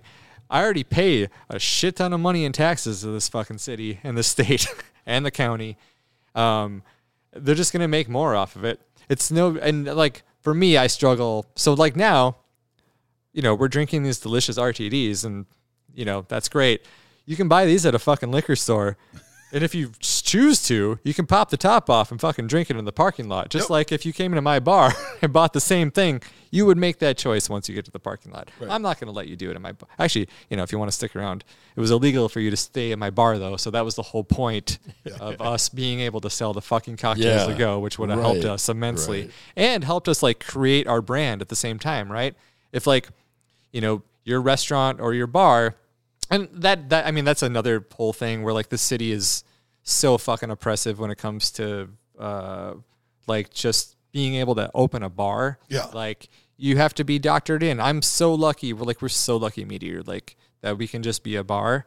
Because if I just wanted to like go open a new build thing, I couldn't be. I'd have to have a restaurant that showed a certain percent of food sales. Yep. And like it'd have to be completely different. And that's another thing the city sucks at. It's just like there's this like weird I don't know what it is. And like the city council now is so progressive and the mayor, whatever the fuck, I don't know what the fuck to think about the mayor. Like I feel like these are things that would make sense to them, right? And like logically speaking, you can't argue against any of this. It's like we're at a point where like weed is legal now, like just 100%, like right. State like grow it in your house. You can get an on sale license in Minnesota, just not within Hennepin County. Right. Like it's a thing that exists. There's already bar liquor stores. They're in fucking Hudson, Wisconsin. Like, you know what I mean? Like, It's not absurd to think that like everything will be fine. All we have to do is like make it make sense. And I offered to like write a HACCP program or, like not a HACCP, but like this is everything that we could require the bars to do, right? Like, and we work together with other bartenders. Like, God, God, I'm trying to think of like who was like trying to help with this at the time, because we were trying to be proactive and propose this like legislation. But you guys were up against. It was Gretchen actually a lot from Sweetland Orchard. Yep. And God, I know we talked to like Marco about it at one point, and like we were all talking all the time because no one knew what the fuck to do. Mm-hmm. But yeah, I would absolutely change.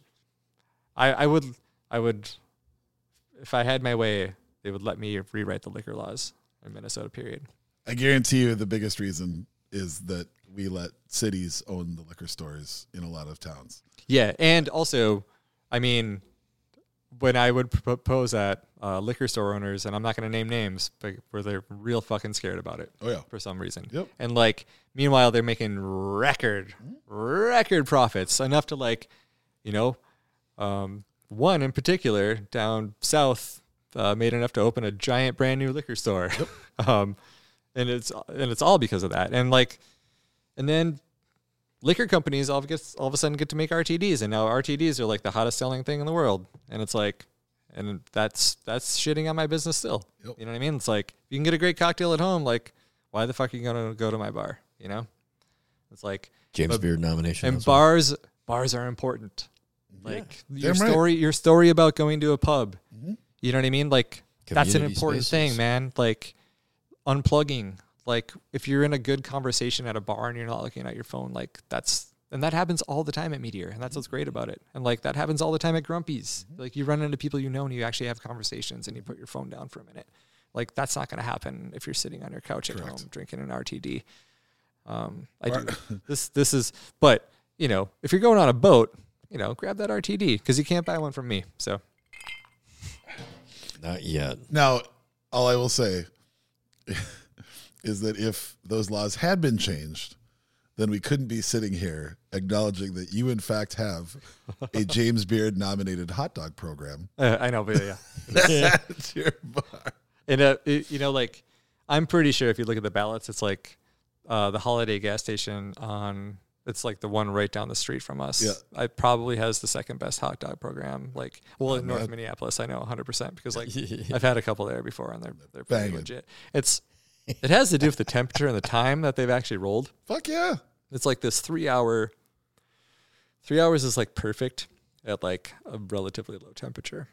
Like this slow roll thing. It's got to look like Hulk Hogan. You got to Hogan. slow roll it. It's got to look like Hulk Hogan. Yes. There's a term. It has to look like Hulk Hogan's right where his arm bends to make his armpit. 93. Always looks like the end of all beef hot dog. There's a term. Hogan, greased up. There's a term that one of my bartenders, Maddie, coined. It's called wizard fingers. And it's something happens where like all these like weird knuckles start to form if they've been on for like, this is like a 5 hour kind of higher temperature range. I know a lot about dog roller science, but James Beard. Yeah, I know. It'll get to a point where it literally looks like an old weird wizard finger. Yeah. Like if you have like 5 of them next to each other, it's really gross looking, but in a really delicious way. There was an era of my life when living in Europe where that was the one I wanted. Yeah. Oh yeah, that's the one you want. That is the one you want. Yeah. It's like, it's at its like peak like saltiness. It's like eating a beef stick. Correct. Right? It's like everything's condensed. It's rendered a lot of those hot dog fats. Wizard fingers. Wizard fingers. You're gonna want one of those wizard fingers. We when we did that brunch pop up, I had him make a bunch because I was like, well, I'm not gonna buy beef sticks, so why don't you make a bunch of wizard fingers? And I got in the next day, and there's a Cambro labeled wizard fingers, and it was just a bunch of these terrifying looking hot dogs. I think I took a picture. I'll send it to you. Please do. Oh God, Quam. Next time you text me and you're like, "Hey, what are you up to?" I'm gonna say, "No, nothing. Just sucking on some wizard fingers." Sucking on some wizard fingers, as you do, as you do. All right, what's your laws? Oh, what do I wish? What if I could make something legal? What would it be? And it doesn't have to be here. It could be anywhere. I mean, the thing that Rob brought up is no doubt illegal a lot of places too, not just in Minneapolis. Yeah. Well, okay. I'm gonna do what I always do. I'm gonna give 2 answers because one is very short. I really do think that mushrooms should just be legal everywhere. I think marijuana should be legal everywhere. Yeah. I'm not gonna bore everybody with my reasons on why. So that's my 100% serious answer. I really believe that. But in a very selfish, like if I won the lottery, what would I buy kind of way, I would fucking get rid of speed limits. I don't drive incredibly unsafe. I'm not going to fucking bury it at 130 every single day. But man, there are some stretches of highway that I have to drive for work where it arbitrarily changes from 70 to 60 to 65 to 55 to 70 to 50 to 45 and back to 65. I just fucking hate that there's a chance that could mess up my car insurance, that could cost me a lot of money, when if I could just go the same speed through all of it, I wouldn't be crazy. And I think most people would be that same thing. Like I've driven the Autobahn in Germany multiple times, and there's a couple assholes that just fucking lose their mind for it. But most people just cruise. And I would like to not have that worry. You're talking about like highways when driving. Like not in a neighborhood. No. I'm talking about when you're on an open highway, okay, when there's no chance of like a ball bouncing into the street or somebody's dog running out there. Yeah. Like when we are not in residential neighborhoods, especially when there are guardrails and you're on a different level playing field. I would like to not have to worry about that because I spend a lot of time in my car. Yep. And I hate the fact, like, I'm very thankful that we live in an era now where the GPS in my car literally says what the speed limit is in that area. Yeah. So it's nice that I have a reminder, but fuck, man, like the chances of me getting pulled over for something like that are much higher than your average person. So I bet maybe a lot of people don't think about that. What about, so like, okay, what if it's like just set to like 80, right? Because like there's definitely like a point in which like the difference between like 60 and 80, like your chances of like dying and like a bunch of other people dying increase a lot. And like that's the only, if all highways were set at 80, I would be very happy. I think like, yeah. And then like, I think like once it gets like beyond 80, then it's just like, yeah, everyone's going to die. If you hit a thing, everyone's going to die. We talked, was that last week or 2 weeks ago? We talked a lot about road trips. Like 78 miles an hour is my most common speed, and it's not even close. 78 is over everywhere that I drive, but it's not over enough that somebody's really going to come after me, and it's not over enough in most places that I would have to return for a reckless driving ticket. Sure. So it's like I've literally costed it out, but I've also read the same studies that like once you cross 80 plus, your odds of fully dying. So this is also sort of a feature of Darwinism, because in places where you don't have to observe a speed limit, even if it somewhat exists, it's just that you don't have to observe it. Like in Lebanon, it's not like there are a lot more vehicular fatalities in Lebanon. You're just more aware. Yeah. People there will drink and drive, but guess what? Because you know you have to go home, you kind of watch yourself. Mm-hmm. Whereas here sometimes, and this is a philosophy of mine that I've long held, is that sometimes people say, you know, I'm going to ride the line here because I think I'm fine. And then you drink a little more and you're like, oh, fuck, am I okay? And then next thing you know, you didn't really make a choice. You just stopped paying attention to the condition that you're in. But when I'm drinking with my friends in Lebanon, they mind themselves because they know that they have to go home. And they know that they don't know what condition other people are going to be in on the road, and they just take good care of themselves and they don't overindulge. But when you're driving on the freeway in Lebanon and you know that there are going to be people who are going to race past you, most people are going to be fairly conservative and drive at like a healthy clip. Mm-hmm. But if no one's on the fucking road and we're coming back from somewhere in the middle of the night, then you can let her rip if you want. You know, you can go, I guess, 80, 85 if it's you're driving a fun car and people aren't under the influence and no one's around you. It's just like, I mean, it's kind of like the way you think about drinking culture too. It's just kind of like the culture you're brought up in kind of dictates the way that people are going to do things, right? So like if we were just like brought up in a place where we were supposed to trust each other. Also, like the U.S. is like very car and freeway and highway dependent. Yeah, we're like 100%. We didn't create cities or anything to be like walkable or for mass transit or anything. Right. So it's like, you know, everyone fucking drives. There's all that to worry about too on top of it. So I would love to try that. Yeah. Most places. Yeah. There's, you know, there's like, you know, the older places out east, like, you know, they were kind of built more like European cities with like, you know, walkability in mind. But it's like, you know, like downtown Minneapolis is not walkable. Like they're doing their best to kind of make it bikeable and walkable, like, but they have to like retrofit everything now. So it's like, which I think also like that could be a key to like maybe bringing some life and culture back down to downtown Minneapolis, is like make it more walkable and accessible. But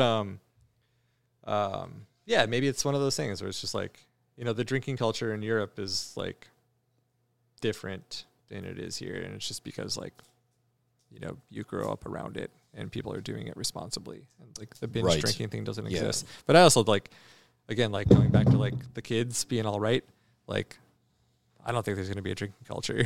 like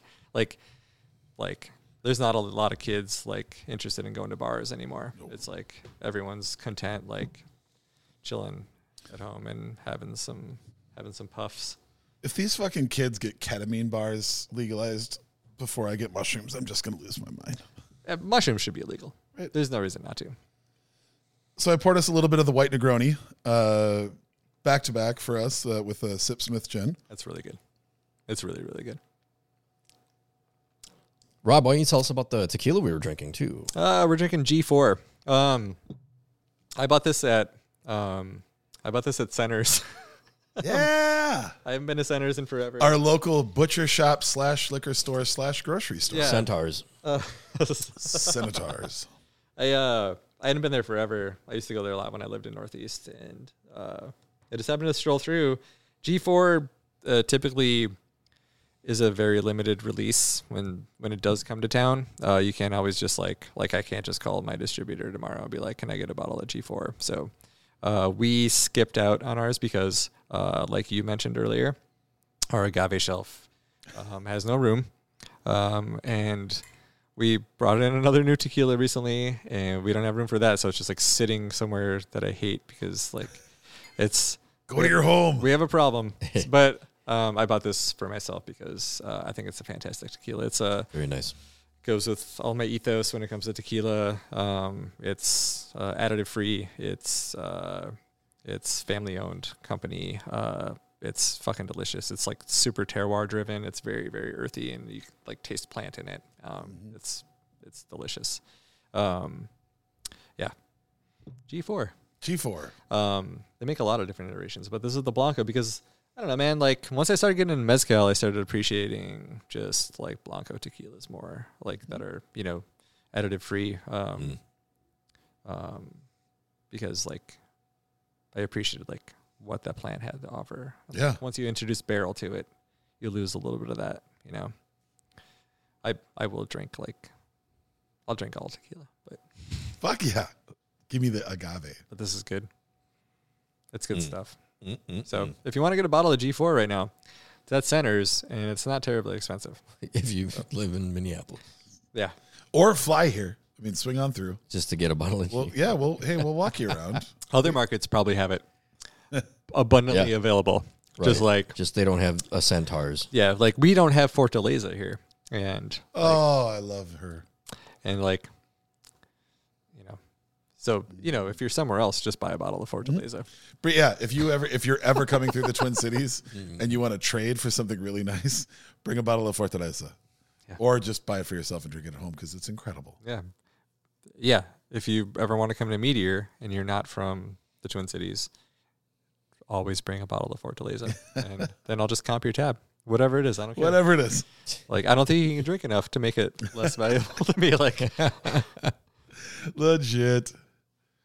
Yeah. Where are is that? What's your illegality? We're aggressive orators, Charles. Just punch your way in. We were talking about other shit. Shit. Also, people aren't supposed to hear that line. We do that beforehand. Aggressive orators. Aggressive orators. You know what else I realized recently? I got to give you credit. There are certain words that I say, and I hate the way that I say them. Okay. But because I learned from other people, whatever. I love the fact that you actually pronounced iron correctly. Like, I grew up in an iron household, and I picked up on it like 6 months ago, okay. And I think about it at the weirdest times, but you literally saying it enough around me, or irony, has pushed me to start working on saying it the correct way. In the same way, a few years ago, I started trying to correct myself and pronounce it jewelry as opposed to jewelry, which is literally how I've always said it. How about water? Water? Instead of water. Water. How about I don't go the hard T's. I don't do mittens or buttons. Okay. I'm okay with that soft, like the soft consonant in there. Okay. But if I'm mispronouncing the way that the letters are spelled when it's not some weird ass like through, though, bow bullshit, it bothers me. And so I wanted to give you props on, I also enjoy the way that you say orator and you say iron. restaurateur? Restaurateur. No N. That's what Is that right? it is. Is it? Yeah. And I just had this argument with somebody the other day about fort versus forte, and I found out that Forting around. recently fucking Merriam-Webster okayed using forte, which just means louder, for what you're good at, because so many people mispronounce it that they just gave up, and that makes me sad. Womp, womp. I didn't know that one. Well, Quam looks it up. My answer is cigar lounges, bars, cigar bars. And it's where I live, but it's also a lot of places other people live, including places where it's legal and you can't get a new license to do it. But if you could just have like a limited number of licenses anywhere you live where this is the case, where you can buy a cigar and you can buy a cocktail and you can sit down, drink the cocktail, and smoke the fucking cigar, because it's such a delightful thing. Yeah. It's one of my favorite things to do. And it shouldn't bring me as much joy as it does, only because of the fact that it's such a special treat.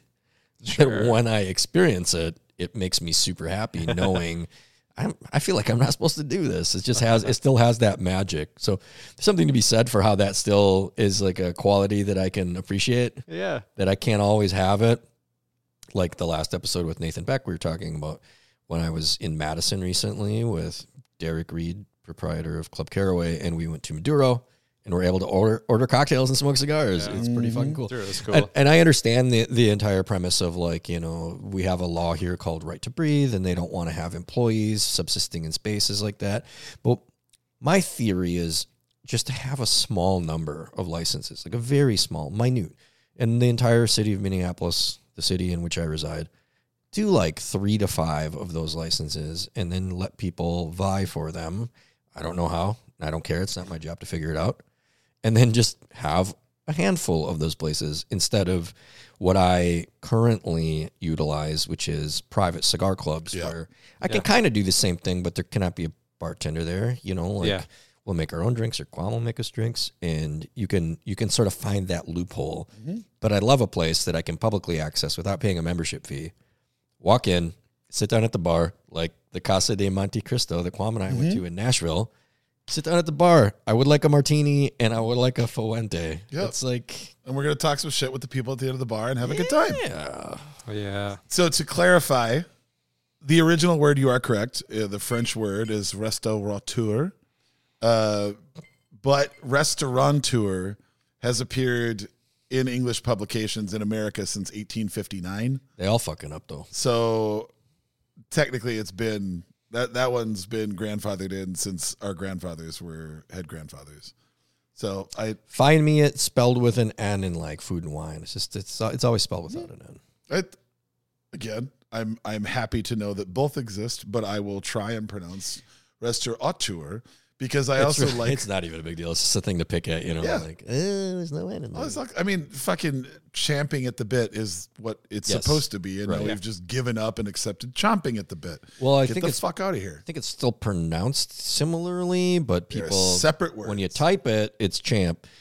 The one when I was a kid was I'd say theater, and I remember like a friend of mine being like, it's theater, and then I started saying theater, thinking that I was saying it wrong. And now I'm like, I should have just kept saying theater. Yeah. Now you'll never be allowed in Downton Abbey if you talk about the theater. Fucked it all up. You must talk about the theater. Hit a sounder. Let's fight. Hit a sounder. Toasty or something. No. Oh shit! Double Jeopardies.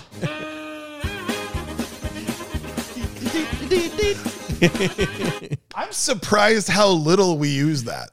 I think it's I just, thought it was going to be like one of the most common buttons to hit. And I think that's the second time we've ever hit it. And the first time I missed. I forgot it was on there. Yeah, that's hilarious. So remember its location. Are they labeled or just colors? Toasty. I love Toasty. We don't use that Toasty's enough. great. Don't use that enough. We'd had a little card, but it just Cybo. sits on It top, died. and at some point it fucking flittered off into the wind. It did fucking flitter off. Fucking flittered. Fucking flitterer. You back to back. Toasty. Toasty. All right. Rob, let's talk about liquid lunch. Yeah, baby. So we've certainly all had drinks when we've forgotten to eat first. It's funny that happened tonight. Yeah. With me, and I You did set not this even, up. I didn't forget. It just didn't work out for me. I ate 3 flour tortillas and my 3 corn tortillas, corn in the tortillas. Jeep on the way here. You just ate tortillas? Just like Yeah, I didn't. The food didn't show up. you just had them sitting in your Jeep? No, I grabbed them on the way out the Okay. door. I would buy. That's amazing. I was like, that's amazing. You just have That'd be- tortillas? wouldn't that be Just smart? Delicious tortillas in your Jeep? Glove box. Box of I don't gloves, wear yeah. gloves. This is my tortilla box. The only reason I locked the But it's glove one of those box. things they give you at like the little lidded. yeah. It's got a little wax paper inside of it. Chi-Chi's. Yeah. Yeah, yeah, the little container. Right. So, what's your go-to libation when you realize you've made this age-old mistake? Oh, like after. So you're So talking you about, haven't like, eaten. I made the mistake. Okay. And you go to a bar or like some sort of a Okay. party.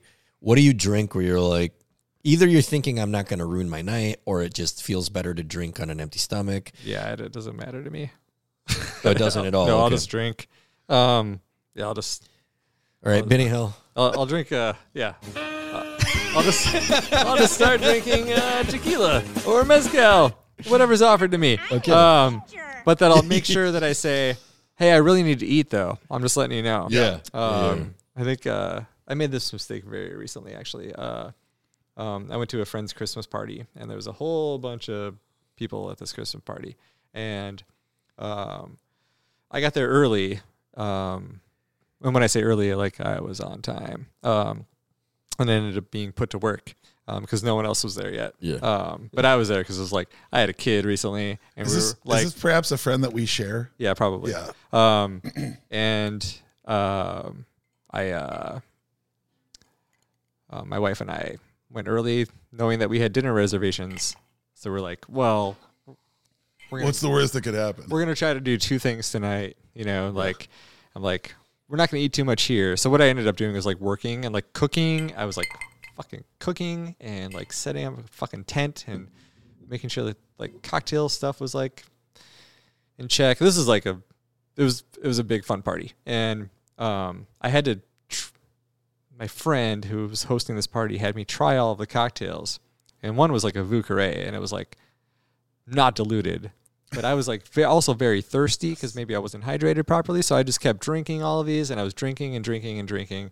Drank like a full undiluted Vucare. Like, you know, when I say full, it was like, you know, like an asshole pour. Like, Yeah. I was also at this party, and those pours continued. Yeah. And you could tell who knew it wasn't diluted and who did. Yeah. And so like, there, I was only there. I was there like maybe a half hour. It felt like forever because I could start to feel very drunk. And I was like, maybe I am going to start eating some food. And then, it caught up with me really quick. And it was the first time I felt very unresponsible in a long time. Yeah. And I was like, don't remember a lot of the people that had shown up by the time we were leaving. And we went to a place, it's a place in like the western suburbs, and it's sushi, and it's like Peruvian sushi place. Oh, It's in yeah. Hawkins. The something with a K, right? Yeah, I forgot the name. They of do it. It's in like pisco Hopkins? sours and sushi. And I it was can't think it was of the name, good. but I remember it being good when I was eating the food, but I don't really remember what was happening. We So you're having chose fun. We chose to Uber that night. Yeah, I was having a great time, but like that's one of those cases where like I hadn't eaten and I was just like, yeah, I'm just gonna let's just start having drinks. It was great. Mhm. You know, it was probably a great night. I wish we had stayed there and eaten there and hung out with more people because like I know a bunch of people showed up, and I was giving a bunch of people hugs, but I was like covered in like mortadella grease and like it was smoky and like I would have given you a bigger hug. Yeah, I know. I smelled like oily mortadella, like fried mortadella all night, and like cheese. I was making sandwiches at some point. Like I wasn't even there. We were there for like 45 minutes tops, and the amount of work I got done was like more than I'd worked at my actual job that day. And I drank more than I drank like the entire month prior to that. That tracks. All within 45 minutes. And then, we had a great time at Peruvian sushi. And then I think we got home at like 9 o'clock. It's perfect. Yeah, that'll happen. But like, I rolled in. I attended said party. I rolled in much later, and I was just being selfish because I had a lot of things going on, and I knew that I wanted to stop by, but I just wanted to like get time to get everything I needed done. Yeah. Take a breath, change clothes, and then go. And that's a man that doesn't have an 8-month-old. Correct. Yeah. I am a childless fella. And I showed up, and it was like, hi, lots of high fives, hugs, met a few other people's babies for the first time. That was super rad. Wait, there was babies there? Yeah. Oh, there was a mini Gorski showed up, and it was pretty fun. They told me I couldn't bring my baby. I don't know if mini Gorski's everywhere. I also don't know. Yeah, and I also don't know if broke the rules if they asked. But you could just see. I saw mini Gorski at 2 parties in like 3 days. At one point, I was just that's like, how it rolls. She gets around more than me. Yeah, she has fun. Just fucking dapping up everybody, giving solid hugs. But I had a glass of wine, and then I had a cocktail, and I brought a cocktail with, and then I saw what was prepared already. And then I looked around, and like, you know, when you can tell that people haven't, like, people that like to go to bars but don't like know the science behind it, and they don't understand that like the reason that those drinks are stirred isn't because we're trying to like take away value from you. Yeah. It's you don't need a fucking bucket of high proof booze. Yeah. You need the flavors that embodies with a lot of water to go with it. We're trying not to kill you. And it was the closest thing. I fucking texted a bunch of people when I got home about it. It was, I finally figured out what like the posh upper crust version of when people used to come into the bar and they'd be like, let me get a rum and Coke, no ice, thinking that you're going to just keep pouring them both the whole way up. Yeah. It was that version of it. They're like, oh, well, I'll get more drink in my cup if I don't put ice in it. And they're just firing back because there was also an old-fashioned situation but at that point. It was a mistake. And it was not diluted. And I was just like, you start doing the math, you know, you get the Zach Galifianakis face and the equations are going around. And I was like, I need to get the fuck out of here. See, these are the things we need to teach the kids. Right? You know, we were talking about teaching the kids stuff. Kids don't understand dilution. They're like, fuck you. Why would you do that? Well, there's a reason for it. We don't want to kill you. And sometimes it tastes better. It tastes better, right? But yeah, it was like I started doing the math and I'm like, if I don't leave in the next half an hour, someone's either going to cry on me or vomit on me. And I like them both the same amount of ick. Yeah. So I gotta go. Smart move. And I was trying to do the Minnesota. Did anyone crom it? I probably later. No, you just got to run. I looked around. There's too many people. You just got to run. Here's the funny part. Like, Rob, you've known me for a long time. Charles, you know me very well. I actually like started the motion of like, I'm going to start my handshakes. I started putting my hand out slowly and I made eye contact with another mutual friend in this room. And I literally pulled my hand back and was like, I mouthed, I got to go. Yeah. And he goes, just nods. Yeah. I just fucking took off and I'm gone. Yep. Because I knew where it was headed. And I knew at this point, I've had tons of fun. Weird. I said hi to everybody. I dapped up a little kid. Like, we're good. I had some food. I brought a thing. It's Castlevania effect. I left more. Rates moved, and out came the Shamblers. I left more cocktail than I consumed myself, so I feel good about it. Did it. Got home. No hangover. We're good. Mamma mia. Mamma mia. Papa Pia. But when it comes to drinking without eating, inevitably, yeah, what's your go-to? I will always pump the brakes and go to some form of lager, and if there is a Fernet situation or a Malort situation, I will do that because weirdly, I've trained myself. I don't care if it's psychosomatic. Feel nice. It like because I'll sometimes get that like vibration, like the low bass of a faraway subwoofer goes across the bottom of my stomach, where it's Maybe like, a little hey, chinar. yeah, Maybe a little chinar. like what are we doing here? And that's when I got to be like, oh, yep, you're right, my bad. Here we go. We'll do an easy drinking lager. We'll give you some form of, probably an Amaro is the best way to put it. But yeah, Chinar is readily available and delicious. Fernet Branca, same thing for me. Malort, same thing for me. Like just something like that to just be like, eh, and then I can regulate it. Now I work in wine and spirits now, so beer is gauche.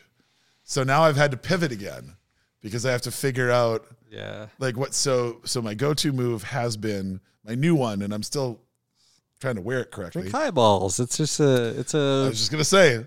So it's a refined beer. Oh, come on. I do a Double sniping me. No. I do. It's not a highball though, because I can't order those everywhere I go. But what I can do is I could say, may I have a single shot of, it's usually Maker's Mark. Okay. Or Jameson, but usually Maker's Mark. May I have a single shot of Maker's Mark in a pint glass and top it with soda water? I'm literally telling you, I don't want a friendly pour. Yeah, an Alka-Seltzer. I don't want, I want a little bit of whiskey and a lot of bit of soda water. Yep. That's what the fuck I want. And that is a riff that goes back to my DJing time, when that was the only way I could regulate my drinking, because if I had beers or if I had shots, people could see when I was low. Still highballing though. Yeah. But it's off the gun. Ounce and a half. You know, it's similar. Like you're not going super high fucking power on a standard highball. Correct. But I'm actually diluting more than a normal highball. Right. But I'm saying, it's the same math behind it. That would land in the safe zone. But that's been like, for a long time, I was the vodka, soda, lemon, because nobody ever did lemon, everybody did lime, so I could always tell which one was mine. Ah. And then I would just switch to soda water when nobody was watching, and then it was fine. A little too much. I'm aging into the, I can't just drink I can't eat an entire lemon like while I'm out, which is what you're doing when you're squeezing all those pieces. So I've literally switched to like whiskey soda because I don't add citrus to it.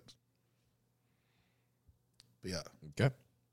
What about you, Charles? What's your drinking lunch? It's tiny bubbles. I don't know why. For me, okay, if I don't eat, it's okay. I'll be fine. So I'll go into the same place anyways. But I feel different drinking certain things. Certain things don't make me feel as good if I'm drinking them on an empty stomach. It's more about that. Tiny bubble stuff feels good to me when I haven't eaten. So we're talking champagne, a lager, a highball, like those types of things. I don't know why I gravitate toward, like, I'll drink a bottle of champagne on an empty stomach. You'll feel real nice. But is it maybe because it regulates the amount that you're consuming? I don't know. Like, maybe. I feel like champagne is like the hardest of hard to like drink fast. I can see like bubbles having an effect in your belly though too, and it's like, it's Kick like it out creating some this like bursts. fake kind of like full effect. Yeah. Like Also, yeah, I may think be like a possible as responsible option would be like a dry Irish stout. Like Guinness would make a ton of sense in this scenario, right? Because it's like feeling like super low ABV. It's like almost it's almost like 3.2. Like it's like 3.8. No, it's 3.5. And weirdly, it has fucking less carbs than Bud Light. I know, and it's fucking delicious. I'll give you that. Like, I mean, working in an Irish pub, like that was absolutely a cheat for a long time. I can't tell you how many times I just had a coffee mug full of Guinness. Yeah. What are you gonna do? I still love Guinness so much. Me too. Much. Again, so when I move the pub from London to Robbinsdale, we can all go hang out. Yeah. It's a very social beer, and it's a very responsible beer. Absolutely. It's fantastic beer. Yeah. Have you had Guinness Zero? I have. It's just like drinking a Guinness. Yep. And it's also actually 0.5. It says 0, but it's actually 0.5. And that 0.5 is actually pretty substantial for a person who's maybe trying to not have any alcohol for like certain reasons. There is a rumor, and I don't know how true it is, but there's a rumor that that's part of the reason that Heineken Zero does the 0.0. It was a direct thumb at Guinness. Oh, wow. For it. Then you got to drink a fucking Heineken out of a bottle, most likely. Yeah, you're not gonna find that on tap a whole lot of places. No. Hey, well, cheers to drinking on Yeah, an fucking empty A. stomach. Hey, all right. I am going to eat. I like that you're living your question right now. That's fucking amazing. Unintentionally. I must have cursed I'm myself. so sorry. I can't imagine like looking forward to like getting that food and like knowing what you ordered, and then all of a sudden it just doesn't happen. Like I've think the amount of times that we've had food delivered was like 4 times, and it was because like my wife was getting a stipend or something for like a job or some shit.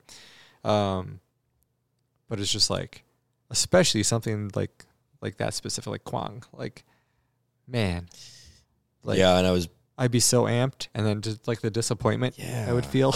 Yeah, and I was packing so many things into my day that I'd planned to cook dinner, but it was a roast chicken, and I was like, I'm not going to have enough time, so we're just going to have to get something in my belly before I go podcast, and then it went fucking... It went.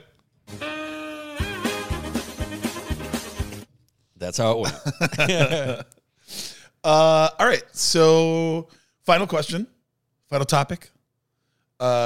We've talked about, as on this show, even on this episode, we've talked about our push to just be better versions of ourselves. And I've given therapy and microdosing a lot of credit, but also just like doing the work and thinking about your shit and journaling, like all of that stuff has worked on a macro level. Like it really does make my life better. But sometimes I'm still a big dumb animal and I just want to watch something funny or something familiar, a movie or a TV show. And I have, as we've talked about, I do not have children, but I am very kid adjacent in my life. And one of the things that my friends who are moms and dads have all said is there's just moments of like, baby's sleeping, everything's quiet. I just want to watch something that I don't have to think about, and it makes it. So I feel like there's this search for that feeling sort of is circular amongst the entire human experience. Is there a go-to movie or TV show or something where you're just home and you can giggle, you can smile, you can feel like, hey, here we are. I think so. Like post-COVID, the first time that I had been home consistently enough to like actually have something on in the background that I don't have to think about was I Think You Should Leave. And the amount of times that I've rewatched that like with like a baby over and over and over. And it's just because like. But is it a sexy baby? No, like, oh man, we do that all the time. It's like, little but boys. Oh god, that was my comfort go-to thing. Having a newborn is absolutely insane. And when you're like 42 years old, or I was 43, it makes it really hard. The majority of like men that have babies when they're my age are like I say it's like I equate it to like the George Clooney's, right? Like, yeah, they're like old dads, right? But like they're not raising that kid. You know what I mean? Like I'm the one waking up at like multiple times throughout the night and not sleeping for like 2 months straight. And then he was also colicky. So like, it was like, I was like a zombie for like basically like a month and a half. Like nothing got accomplished. Like I don't remember anything. It was just like this weird time. Like it was kind of COVID, but like even more intense because like I never slept. And so like that was just constantly on and on repeat. So like, and like I was obsessed with it. Like Adam Harness and I were like absolutely obsessed with it like early, like first season, and like Gorski even. And I just kept watching it over and over to the point where like I could memorize it. And I haven't done anything like that since I was like a kid, right? It was like the Teenage Mutant Ninja Turtles movie. Like I memorized all that. And then like Dazed and Confused, I think I memorized all that because I watched it so many times. It's a great dumb show. Yeah. But like Iowa's own Adam Harness also strikes me as could be a character in every sketch on that show. And in anything. He's just like, he's great. He's so great. Shout out to Adam I miss Harness. I just had to give him Adam Harness. Had to give him Iowa's own Adam Harness a little props. Yeah. Listeners are like, Adam Harness. Hey, there's a good chance if you're in the cocktail world anywhere in the U.S., you might have met him. Or if you're into punk rock, you might have met him. He's a fucking sick-ass drummer, too. Yeah. The amount of bartenders that are drummers is mind-boggling. Mm-hmm. It's fucking, Wait, where does he live so now? weird. He moved in Iowa. Yep. He is in, I think, Ames. Yeah. Iowa, what's up? Iowa, what? Iowa, what's up? Yo. 2 Iowa shouts. Wow. You. I just made a meme for one of my clients. I think you should leave for a special they were doing. It was 2 burgers, 2 fries, 2 cocktails, 1 dessert. So it's him hanging out the window screaming that at the, the drive-through. The best part about that entire series is you have to do that first watch through, and you're like, what the fuck is going on? Yeah. And maybe it's not even funny sometimes, and then you do a second watch through, it's like, and then you watch it the 5th time, and you're like, holy shit, this shit is all genius all the time. The 3rd season is very much the most like that. Yeah. It's the most like that. Yeah, it you got to play along with it, man. It's so good. They're not all the zip line, you know what I mean? The zip line, Yeah. you're just instantly laughing your ass off because it's so fucking stupid. I don't know how to drive is the same. That was the one where I was like, okay, I'm fucking done. I love this so much. I did have the fortune, and I just love telling this story. There is a sketch where a guy in a hot dog costume crashes into a store. Yeah. And I knew a guy that drove the Oscar Mayer Wiener car across the U.S. for a job for 3 years. And I sent him that sketch for 5 days straight. Just being like, have you watched it yet? Have you watched it yet? And he's like, it's a little close to home, dude. And I'm like, that's the greatest fucking response I could have. Yeah, that's all I need. Imagined. I will leave you alone. I was like, yep, all caps. I was like, dude, fucking chef's kiss. Yeah, I don't need to think about this anymore. We're good. That's great. That's a job that they give to people. It's That's a job. thing. Yep. You get paid, and you really don't do anything except drive it. You're not there's no destination. Maybe there's So- well, you have to go here at least. So it's funny. You have to go city to city on weekends and do pop-up barbecues. Holy shit, really? And through that guy, I met the guy that has the same job for Johnsonville Brats, who also has to do the same thing. What does he drive though? It's weirdly a brat cart. Oh, Here, it's Charles. but only in the Midwest. I Johnsonville brats aren't national, right? I That's don't a know. Midwest I thing. have no idea. Do we know He anyone? knows over all there? all the encased fucking meats guys. So Yeah. it was pointed out to me at one point that I had an equal amount of actual humans who are pro mascots and people who drive sausage cars in my life at the same time. I'm proud of that. Tube meat. Do you have a text thread called Tube Meat on Wheels or some shit? I mean, I will now. All right. Okay, what's going on? So it's called the Big Taste Grill, Okay. and it's basically like a Big Taste Grill sounds like an American diner in China. yeah. Oh, absolutely. So it's basically a sausage shaped tanker trailer that's just one giant grill, and for a while it was decorated as a sausage, but from far away and without the grill, it kind of looked like a poop. So they switched it to that. Let me ask you this. Does that thing go down the freeway at 78 miles an hour and they're still grilling back there? Would be rad, 100% no. And I blame Damn it. America's interstate speed limit laws. I changed my answer. You should be able to grill at Yep. 78 miles per hour. That's my answer. Open your sunroof. I'm tossing it in. Oh, well, Wink. hold on. That's what he said? I like that I'm just catching. the Benny Hill episode, just 100% yakety sax. Oh, they're really yakking. There was skanking and yakking tonight. I used to, years and years ago, I used to close at a bar, and I would bring in my laptop, and I would bring in a Nintendo, original 8-bit Nintendo.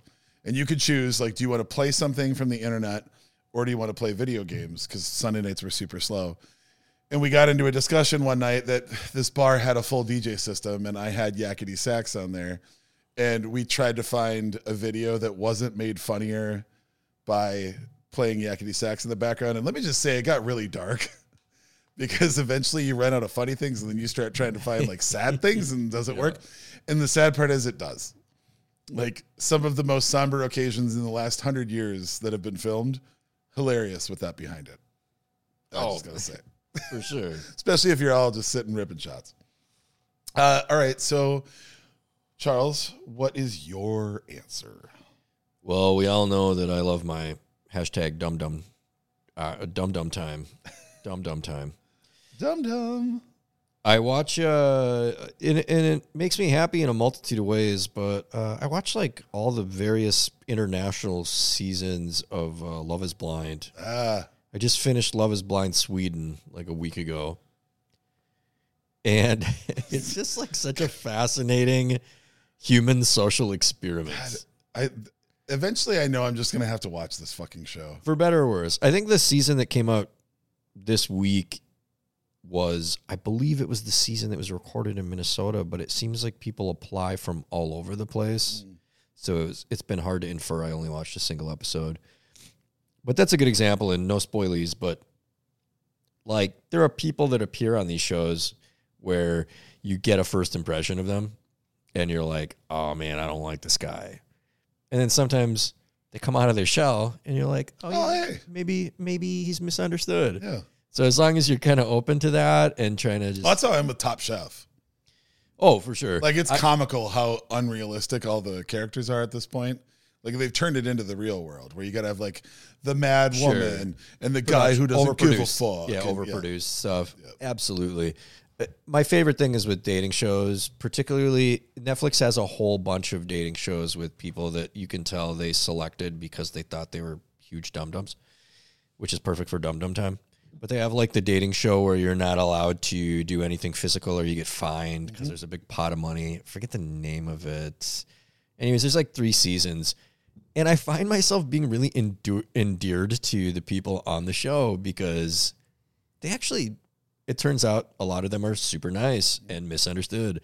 And they feel like they have to portray a character in their real life that they are not actually in their deepest inner heart. And I kind of love that because it's very much a social experiment where you can infer who somebody is based on like how deep they get into understanding why they behave the way that they do. And it's a similar thing with shows like Love is Blind, where you learn things about people. The fascinating thing about that is obviously they're learning things about one another and then they can, air quotes, fall in love with somebody. And then that moment where they look at each other, you wait with bated breath when they open those doors because you're like, I think she's going to be upset. Mm-hmm. And then you can see immediately that they zoom right in, the look on their face, and you could try and infer like, yeah, I don't think this is going to last. Or, oh, I think it's okay. It's perfect dum-dum time material. Yeah, no, we watched a ton of that too. Like Love is Blind, and then also, what's the one where they just get married at first sight? That one? I think it's Married at First Sight. It's called Married at First Sight. I haven't watched that yet, but I bet I would love it. It's the cringiest shit I've ever seen in my entire life. It's so good. Must watch. The one it's the first season you can stream on Netflix. There's this guy. He's so awful. Like so awful. And like there's like 29 episodes and they're all like an hour and a half long. And like it gets to the point where you're just like, I can't do this anymore. But those first 13 episodes are like so amazingly cringy. So it's like 90 Day Fiancé level where there's 70 spinoffs of one premise. Yeah, but it's like, so they follow each, it's like, so I've never watched any of these. Starts out, they just like, they follow the people first, like the individuals, and then they just get married. And then they see each other for the first time. And now they're just married. Cause like they work with like. When they meet, that's the wedding? And this is the craziest part. They're all from the same fucking city. Oh, I think you say family. So they've like, I was going to believe they've actually like run into each other before. Oh, wow. And they like might know each other. And then they have to see each other after this shit. That's so fucking weird. It's all like, they're all from like Dallas or some shit. It's wild. Typical Dallas. And there's this one guy. He's awful. He's so bad. And he's like a villain. It gets to the point where he's just like a villain. And he's like, but it's like, he's like, pretends he's like ultra religious. and like then like the woman he marries is like super religious. So like, and he just like gaslights the shit out of her the whole time. Man, it's wild. You got to watch it. It's so great. Okay. Right. Watch it like I'm gonna have 13 episodes, and then like it's gonna like you're gonna like Just not care after a while, but like see. man, just watch it. So watch 13 hours and see what you think. Okay. Spend 13 hours of your life. I'll watch it watching a thing that some random bartender from Minneapolis recommended for you. I need dumb time stuff. I know. Though, Yeah, that's like, what it is. It's, a lot of times I don't want to. It's exactly the way that Quam framed this, and we talk about this kind of thing a lot because it's it's at the same time it's healthy and unhealthy. Mm-hmm. But there are times where I don't want to pick. I don't want to select something. Yep. I just want to throw something on, and then I'll like play with the dog, or like I will pay attention when it's good, and I'll half pay attention when it's bad. But sometimes you have to give yourself the grace to be able to do that. Not everything has to be productive. There's also like there's a certain what's the term when you're watching people put themselves in these situations. It's like cathartic in some way. Like voyeuristic? Sure. Voyeuristic, but like there's like a it's like one of those German Schadenfreude. Yeah, it's a Schadenfreude kind of thing, right? Where it's like it's like when I lived in Arizona, when I wanted to feel like when I was homesick, I would go to Target, and when I felt depressed, I would go to Walmart, right? Because I would like walk around Walmart and be like, there's like, and I'm in my 20s, and like there's a couple with like 5 kids that are covered in Kool-Aid stains and they're out of control, and like at least I'm not doing that, right, Rob? That's my like no. It's that's what some of that is though. It's like, and I think that's why it's like a feel good thing for so many people. It's like, well, Jesus Christ, at least I'm not like my life isn't to the point where like I have to submit to like marry someone I've never fucking seen before. We were talking about this earlier, like the kind of thing you can kind of have the Minnesota nicety about is something like that, because it's designed for that, where you're like, it's Schadenfreude. You're like, sometimes I want to roll around in whatever feeling I'm having. Yeah. And that, I don't know. So I did not realize, I don't talk about this show very much, and I didn't realize that this was as polarizing as it is. But 2 different times I have been absolutely scorned for being a huge Rick and Morty fan. That show, when I need to just like turn it off, it has a way, it's fast dialogue. There's lots of references, which I enjoy, some of which I miss, and then I'll watch again. And then it's like, oh wait, wait, did he just fucking say that? Yeah. It's like, that's like, there's 2 sides to that, right? Like you can just be a Rick and Morty fan, but then you can be like someone who like thinks that like what Rick and Morty represents should like be the way you like live your life. Of course. Like, there's like the neckbeard side of it. Yes. And then there's like just like I can just casually watch a fucking adult cartoon. Yeah, like it's fine. someone like, it's okay. someone who you don't have to feel bad. Someone who's incel adjacent. Yeah. Who thinks that Rick's sort of like aggressive ignorance of everyone else around him and his superiority complex. Like, I get that there are people that enjoy that. What I love about it is if I take it in, like if I'm having a shit day, or if I just want to fucking check out, or if I'm a little high, I love putting it on, because if you smush the 2 of them together and then ostensibly all the other main characters, you form an actual human. And there's times where there's a bit of Rick that wants to come out. There's times where there's a bit of Morty that wants to come out. And I find that like calming. And I also think that it's hilarious because, and I guess it's because I've been a Dan Harmon fan for a long time. I've always enjoyed the way that he has gone over the top with comedy and then sneaks in a couple real fucking gut punches of emotion. Because I also like, it's like a spoonful of sugar helps medicine go down kind of shit. Like every now and then I need a reminder that like, oh yeah, like if you actually watch the arc of like Rick, who's the smartest guy in the entire universe, like he tries to kill himself basically at least once per season because he's not happy with life. Like to me, like that's the point. If you have like, I have tattoos on both of my arms that are based around, to have all knowledge means more pain. Like that's a thing. And then you have people who choose to stay ignorant that just like blissfully walk through life. I think that show kind of celebrates that, but in a pleasing way that I don't have to think about that if I don't want to. Yeah. I could just laugh at like fart jokes and, there's a guy named Mr. Poopy Butt on the show. I like that it's those things all smushed together. Yeah. You shouldn't have to worry about people that worry about what cartoons you watch. It's not going to change if I watch it or not. I don't give a fuck. Yeah, I didn't know if you had originally meant it's because of like the Justin Roiland stuff. Yeah, the Justin Roiland stuff was like, that's gross. But it's also like, that shit's gonna fucking happen. Like, god damn it, that's just gonna happen like in every. It will continue to happen until we fix the problem with actually how gross men are. But it doesn't mean because he had something to do with it. Like that's why you watch it. Like that's for sure. But like that's what people just like associate it with the thing that they saw a headline about, right? Yeah, it's like, oh, that's that show. Yeah, like, I watch pro wrestling and Vince McMahon. I mean, Jesus Christ, shit. Like the legacy of pro wrestling is awful. like everything that has to do, like the way they treated everyone. You know what I mean? It's like, and it's mostly in the McMahon family. You know what I mean? Like, just like he was always been an asshole. Yeah. Like that family's been horrible. Well, what he's accused of now is objectively horrifying. A new level of horrific. I'm a huge wrestling fan too, though. Yeah.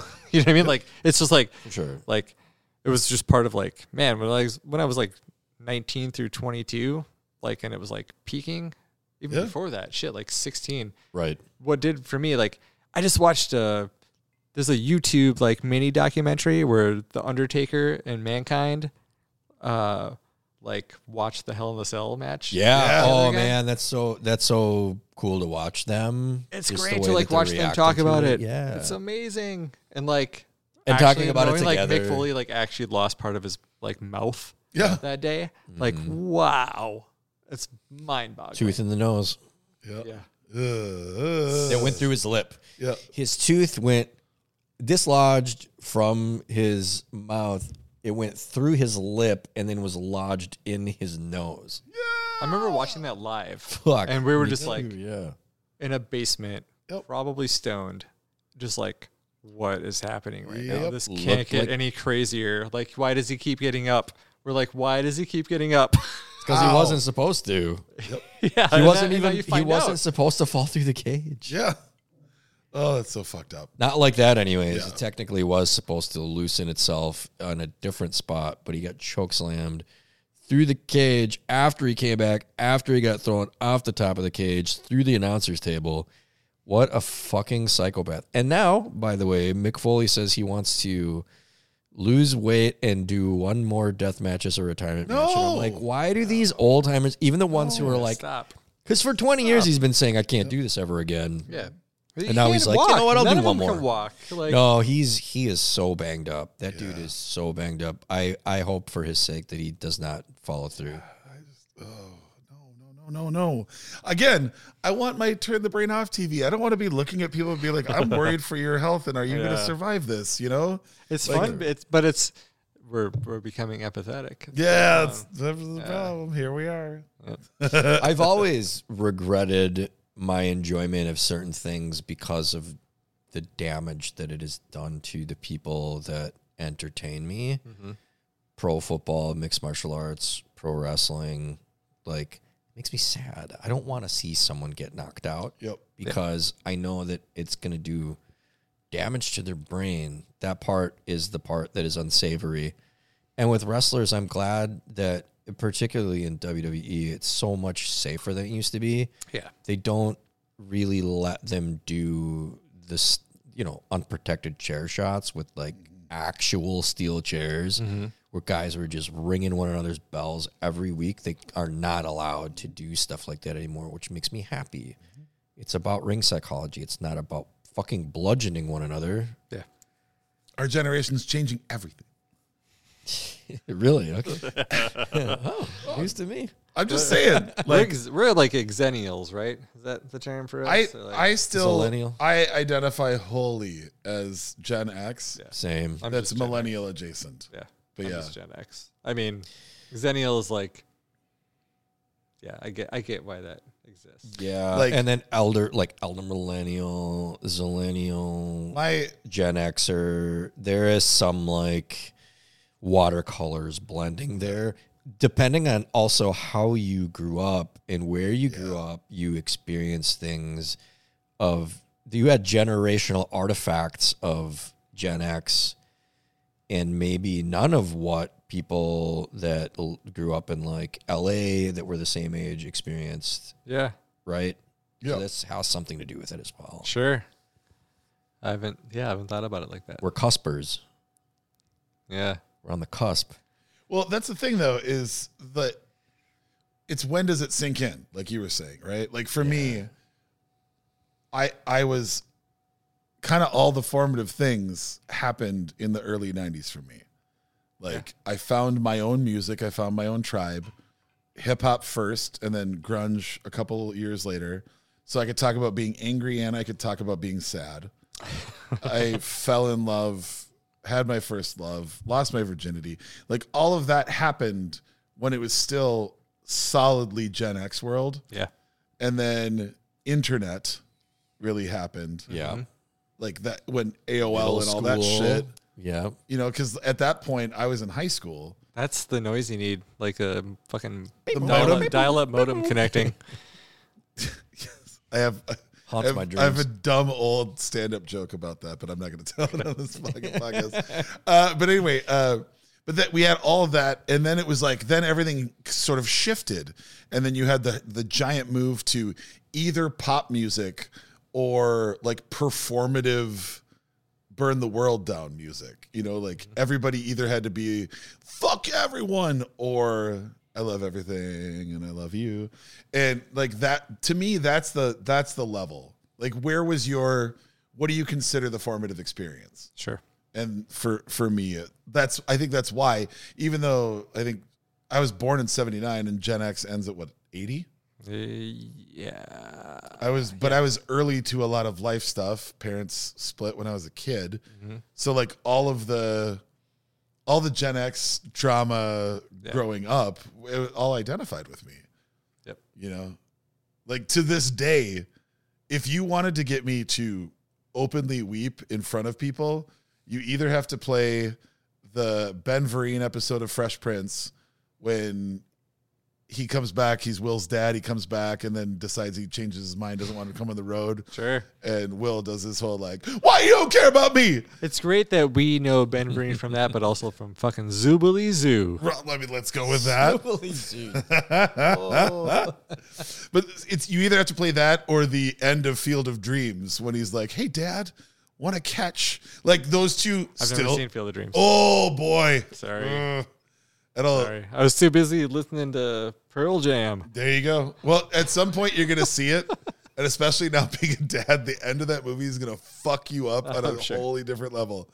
I was, at one point in my 20s, I was DJing at a club, and they had like one of the TVs that had been stuck on ESPN all night had just flipped to them running sports movies. And it's like midnight. There's 1,500 people in the club. What a horrible place. And the fucking ending scene is on. And I straight up just had like fucking big boy tears streaming down both my cheeks. Yeah. This poor girl came up to like ask if she could request some terrible song. And I looked at her. She goes, oh my God, I'm so sorry. And just turned around and walked away. It's like, no, we're good. Whatever. Fucked up 80s childhood. Man, Kevin Costner has done so much shit. Dude. What a wide berth of just genres that he has tackled and like done so well. Yep.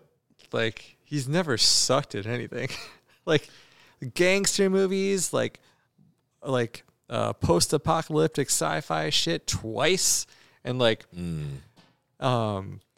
baseball fucking fantasy movies. Are there two baseball movies? Two baseball movies because he was a Bull Durham and Field of Dreams. Field of Dreams. Oh, Kevin Costner sucked in one fucking thing, that's for sure. What? Draft Day. What's Draft Day? It's a football movie. And he did a golf movie.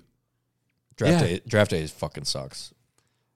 It's really but isn't that's the first time I ever saw Chadwick Boseman, isn't it? Isn't he one of the draft day? picks? Yeah, it couldn't have been one of the first times, though. How old is draft day? Was it? When did this come out? Let's find out. Oh, I don't even remember. It's a really bad movie about what Okay. the NFL draft is supposedly like. But you could tell it was a thing where no one understood the source material, so it came Okay. out very forced. Did he like direct it? Or Like most movies about chefs. No, he was just in it. Like most movies about chefs. Right? Yeah. 100%. Like, tried that a lot. Where's the parsley? Where's the parsley? Like, that's not how this goes. Come on. All right. All right. Draft date 2014. Okay, yeah. That's one of the. That is. Oh, wait. God, it's bad. So bad. God, the amount of guests, are you- people playing themselves is amazing. Yeah, a lot of actual players that were in it. Am I crazy though? Chadwick Boseman is one of the players that. I don't remember that. Maybe I'm fucking. What was he in? All right, well, we'll solve this later. Yeah. Listeners yelling at their fucking phone or car stereo or What was Chadwick Whatever. Boseman in? Probably lots of movies. lots of stuff. Everything that I Wonderful love. actor. We love him so very much and wish he was still with us. Well, all right. So, in lieu of finding a better answer on this, he was in draft day. Okay. All right. He was Vontae Mack. He's one of the players. Oh, I remember the name. Yeah, yeah. Okay. He was that. I'm sure maybe I've seen him before, but that was the first Before movie. that. I remember the look on his face when he looked at the camera for the first time and being like, "Ooh, like that dude fucking has something that like certain people just have. Like they just jump out to you across the screen." And basically from that point on, I tracked him. I think we talked about this. Yeah. Yeah. Okay. Draft day. Vontae Mack. All right. There it is. So I shouldn't watch it, but maybe I should think about it. Hey, Or- Schadenfreude. There you go. Okay. Hey, Or watch it. maybe you like it. It could just be Freudenfreud. That's Yeah. also fun. Just joy from other people's So joy. you're going to be happy for them for that? Yeah, why not, man? Okay. We're doing whatever we can. I did name a beer that. It's a great word. I know. That's why I wanted Freudenfreud? to reference it. Hey. Yeah. Was the beer called Freudenfreud? Yeah, it was a falling knife beer. Oh, I probably had it. It was excellent. It was a I feel lager. like I've had we all made a those. really beautiful illustration with a lighthouse on it. Correct. Maybe Oh, they'll I've bring it definitely had back that. someday. I had that. I had that. Yeah, the one with the lighthouse. Yeah. Yeah. Oh, yeah. So, Rob, That's how those beers are kind of recognizable to me. No, but like I remember those beers because like they make so many goddamn Thank beers, you. and it's like then you'd like think of an image, and it's like, oh yeah, for sure. Yeah, I The only one- made like the one- 300 packages for Yeah, them. the one with the thing on the thing. Yeah. No, but like for real. Yeah, the thing with the thing. The thing. Well, you are the proprietor of a James Beard nominated hot dog program and bar program. Given the fact that you are so plentiful with your website, if people wanted to learn more about your bar and your world, where would you suggest they go? I think like Instagram is where we are good at telling people what we're doing. Which is the controversy in searching for you on Instagram finally finished? Yes. Okay. Yeah, I had to turn a dot into a dash. Perfect. Yeah. Wait, is this from when you first opened? Because remember when Yeah. I kept trying to tag you? I think we and it lost wouldn't like work? 1,300 followers probably. So stupid. So we had to like change the thing. That was back before you couldn't just change your name. Right. Now you can just do that on Instagram, so it's fine now. It's Meteor underscore MPLS. Not Meteor like MEATIER, even not like though I if want you eat more enough meat. hot dogs. Yeah. If you eat enough hot dogs. Meteor. You can get Meteor at Meteor. Like the celestial being. Yeah, which definitely was named that because Rob loves Final Fantasy as much as I do. That is a big part of it. There's also a part of it that has to do with we're in the Hawthorne neighborhood of North Minneapolis. And the neighborhood is named for Nathaniel Hawthorne, who wrote the Scarlet Letter. Yep. And the point of transition and like the most pivotal kind of point in that story is there's like a meteor. And that's when everything starts to change to like good. And for myself and my former business partner, we were going through extreme change, and all of the names that we thought of for bars, people were shitting on, except for Meteor. But like, we couldn't call it Hawthorne, even though it'd be the perfect name for a bar, because of the Hawthorne strainer. I would love if you guys only used julep strainers in a bar called Hawthorne. That'd be amazing. That We would be could get really away happy. with it because we don't have. I mean, we stir in tins. Like, we don't.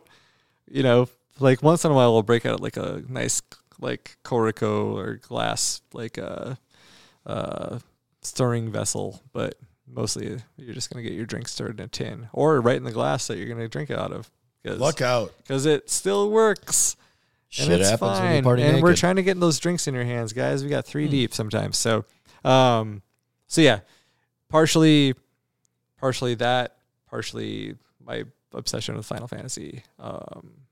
And it's just kind of like a cool name. And it doesn't necessarily have to mean anything. It is just Meteor. It's not Meteor Bar.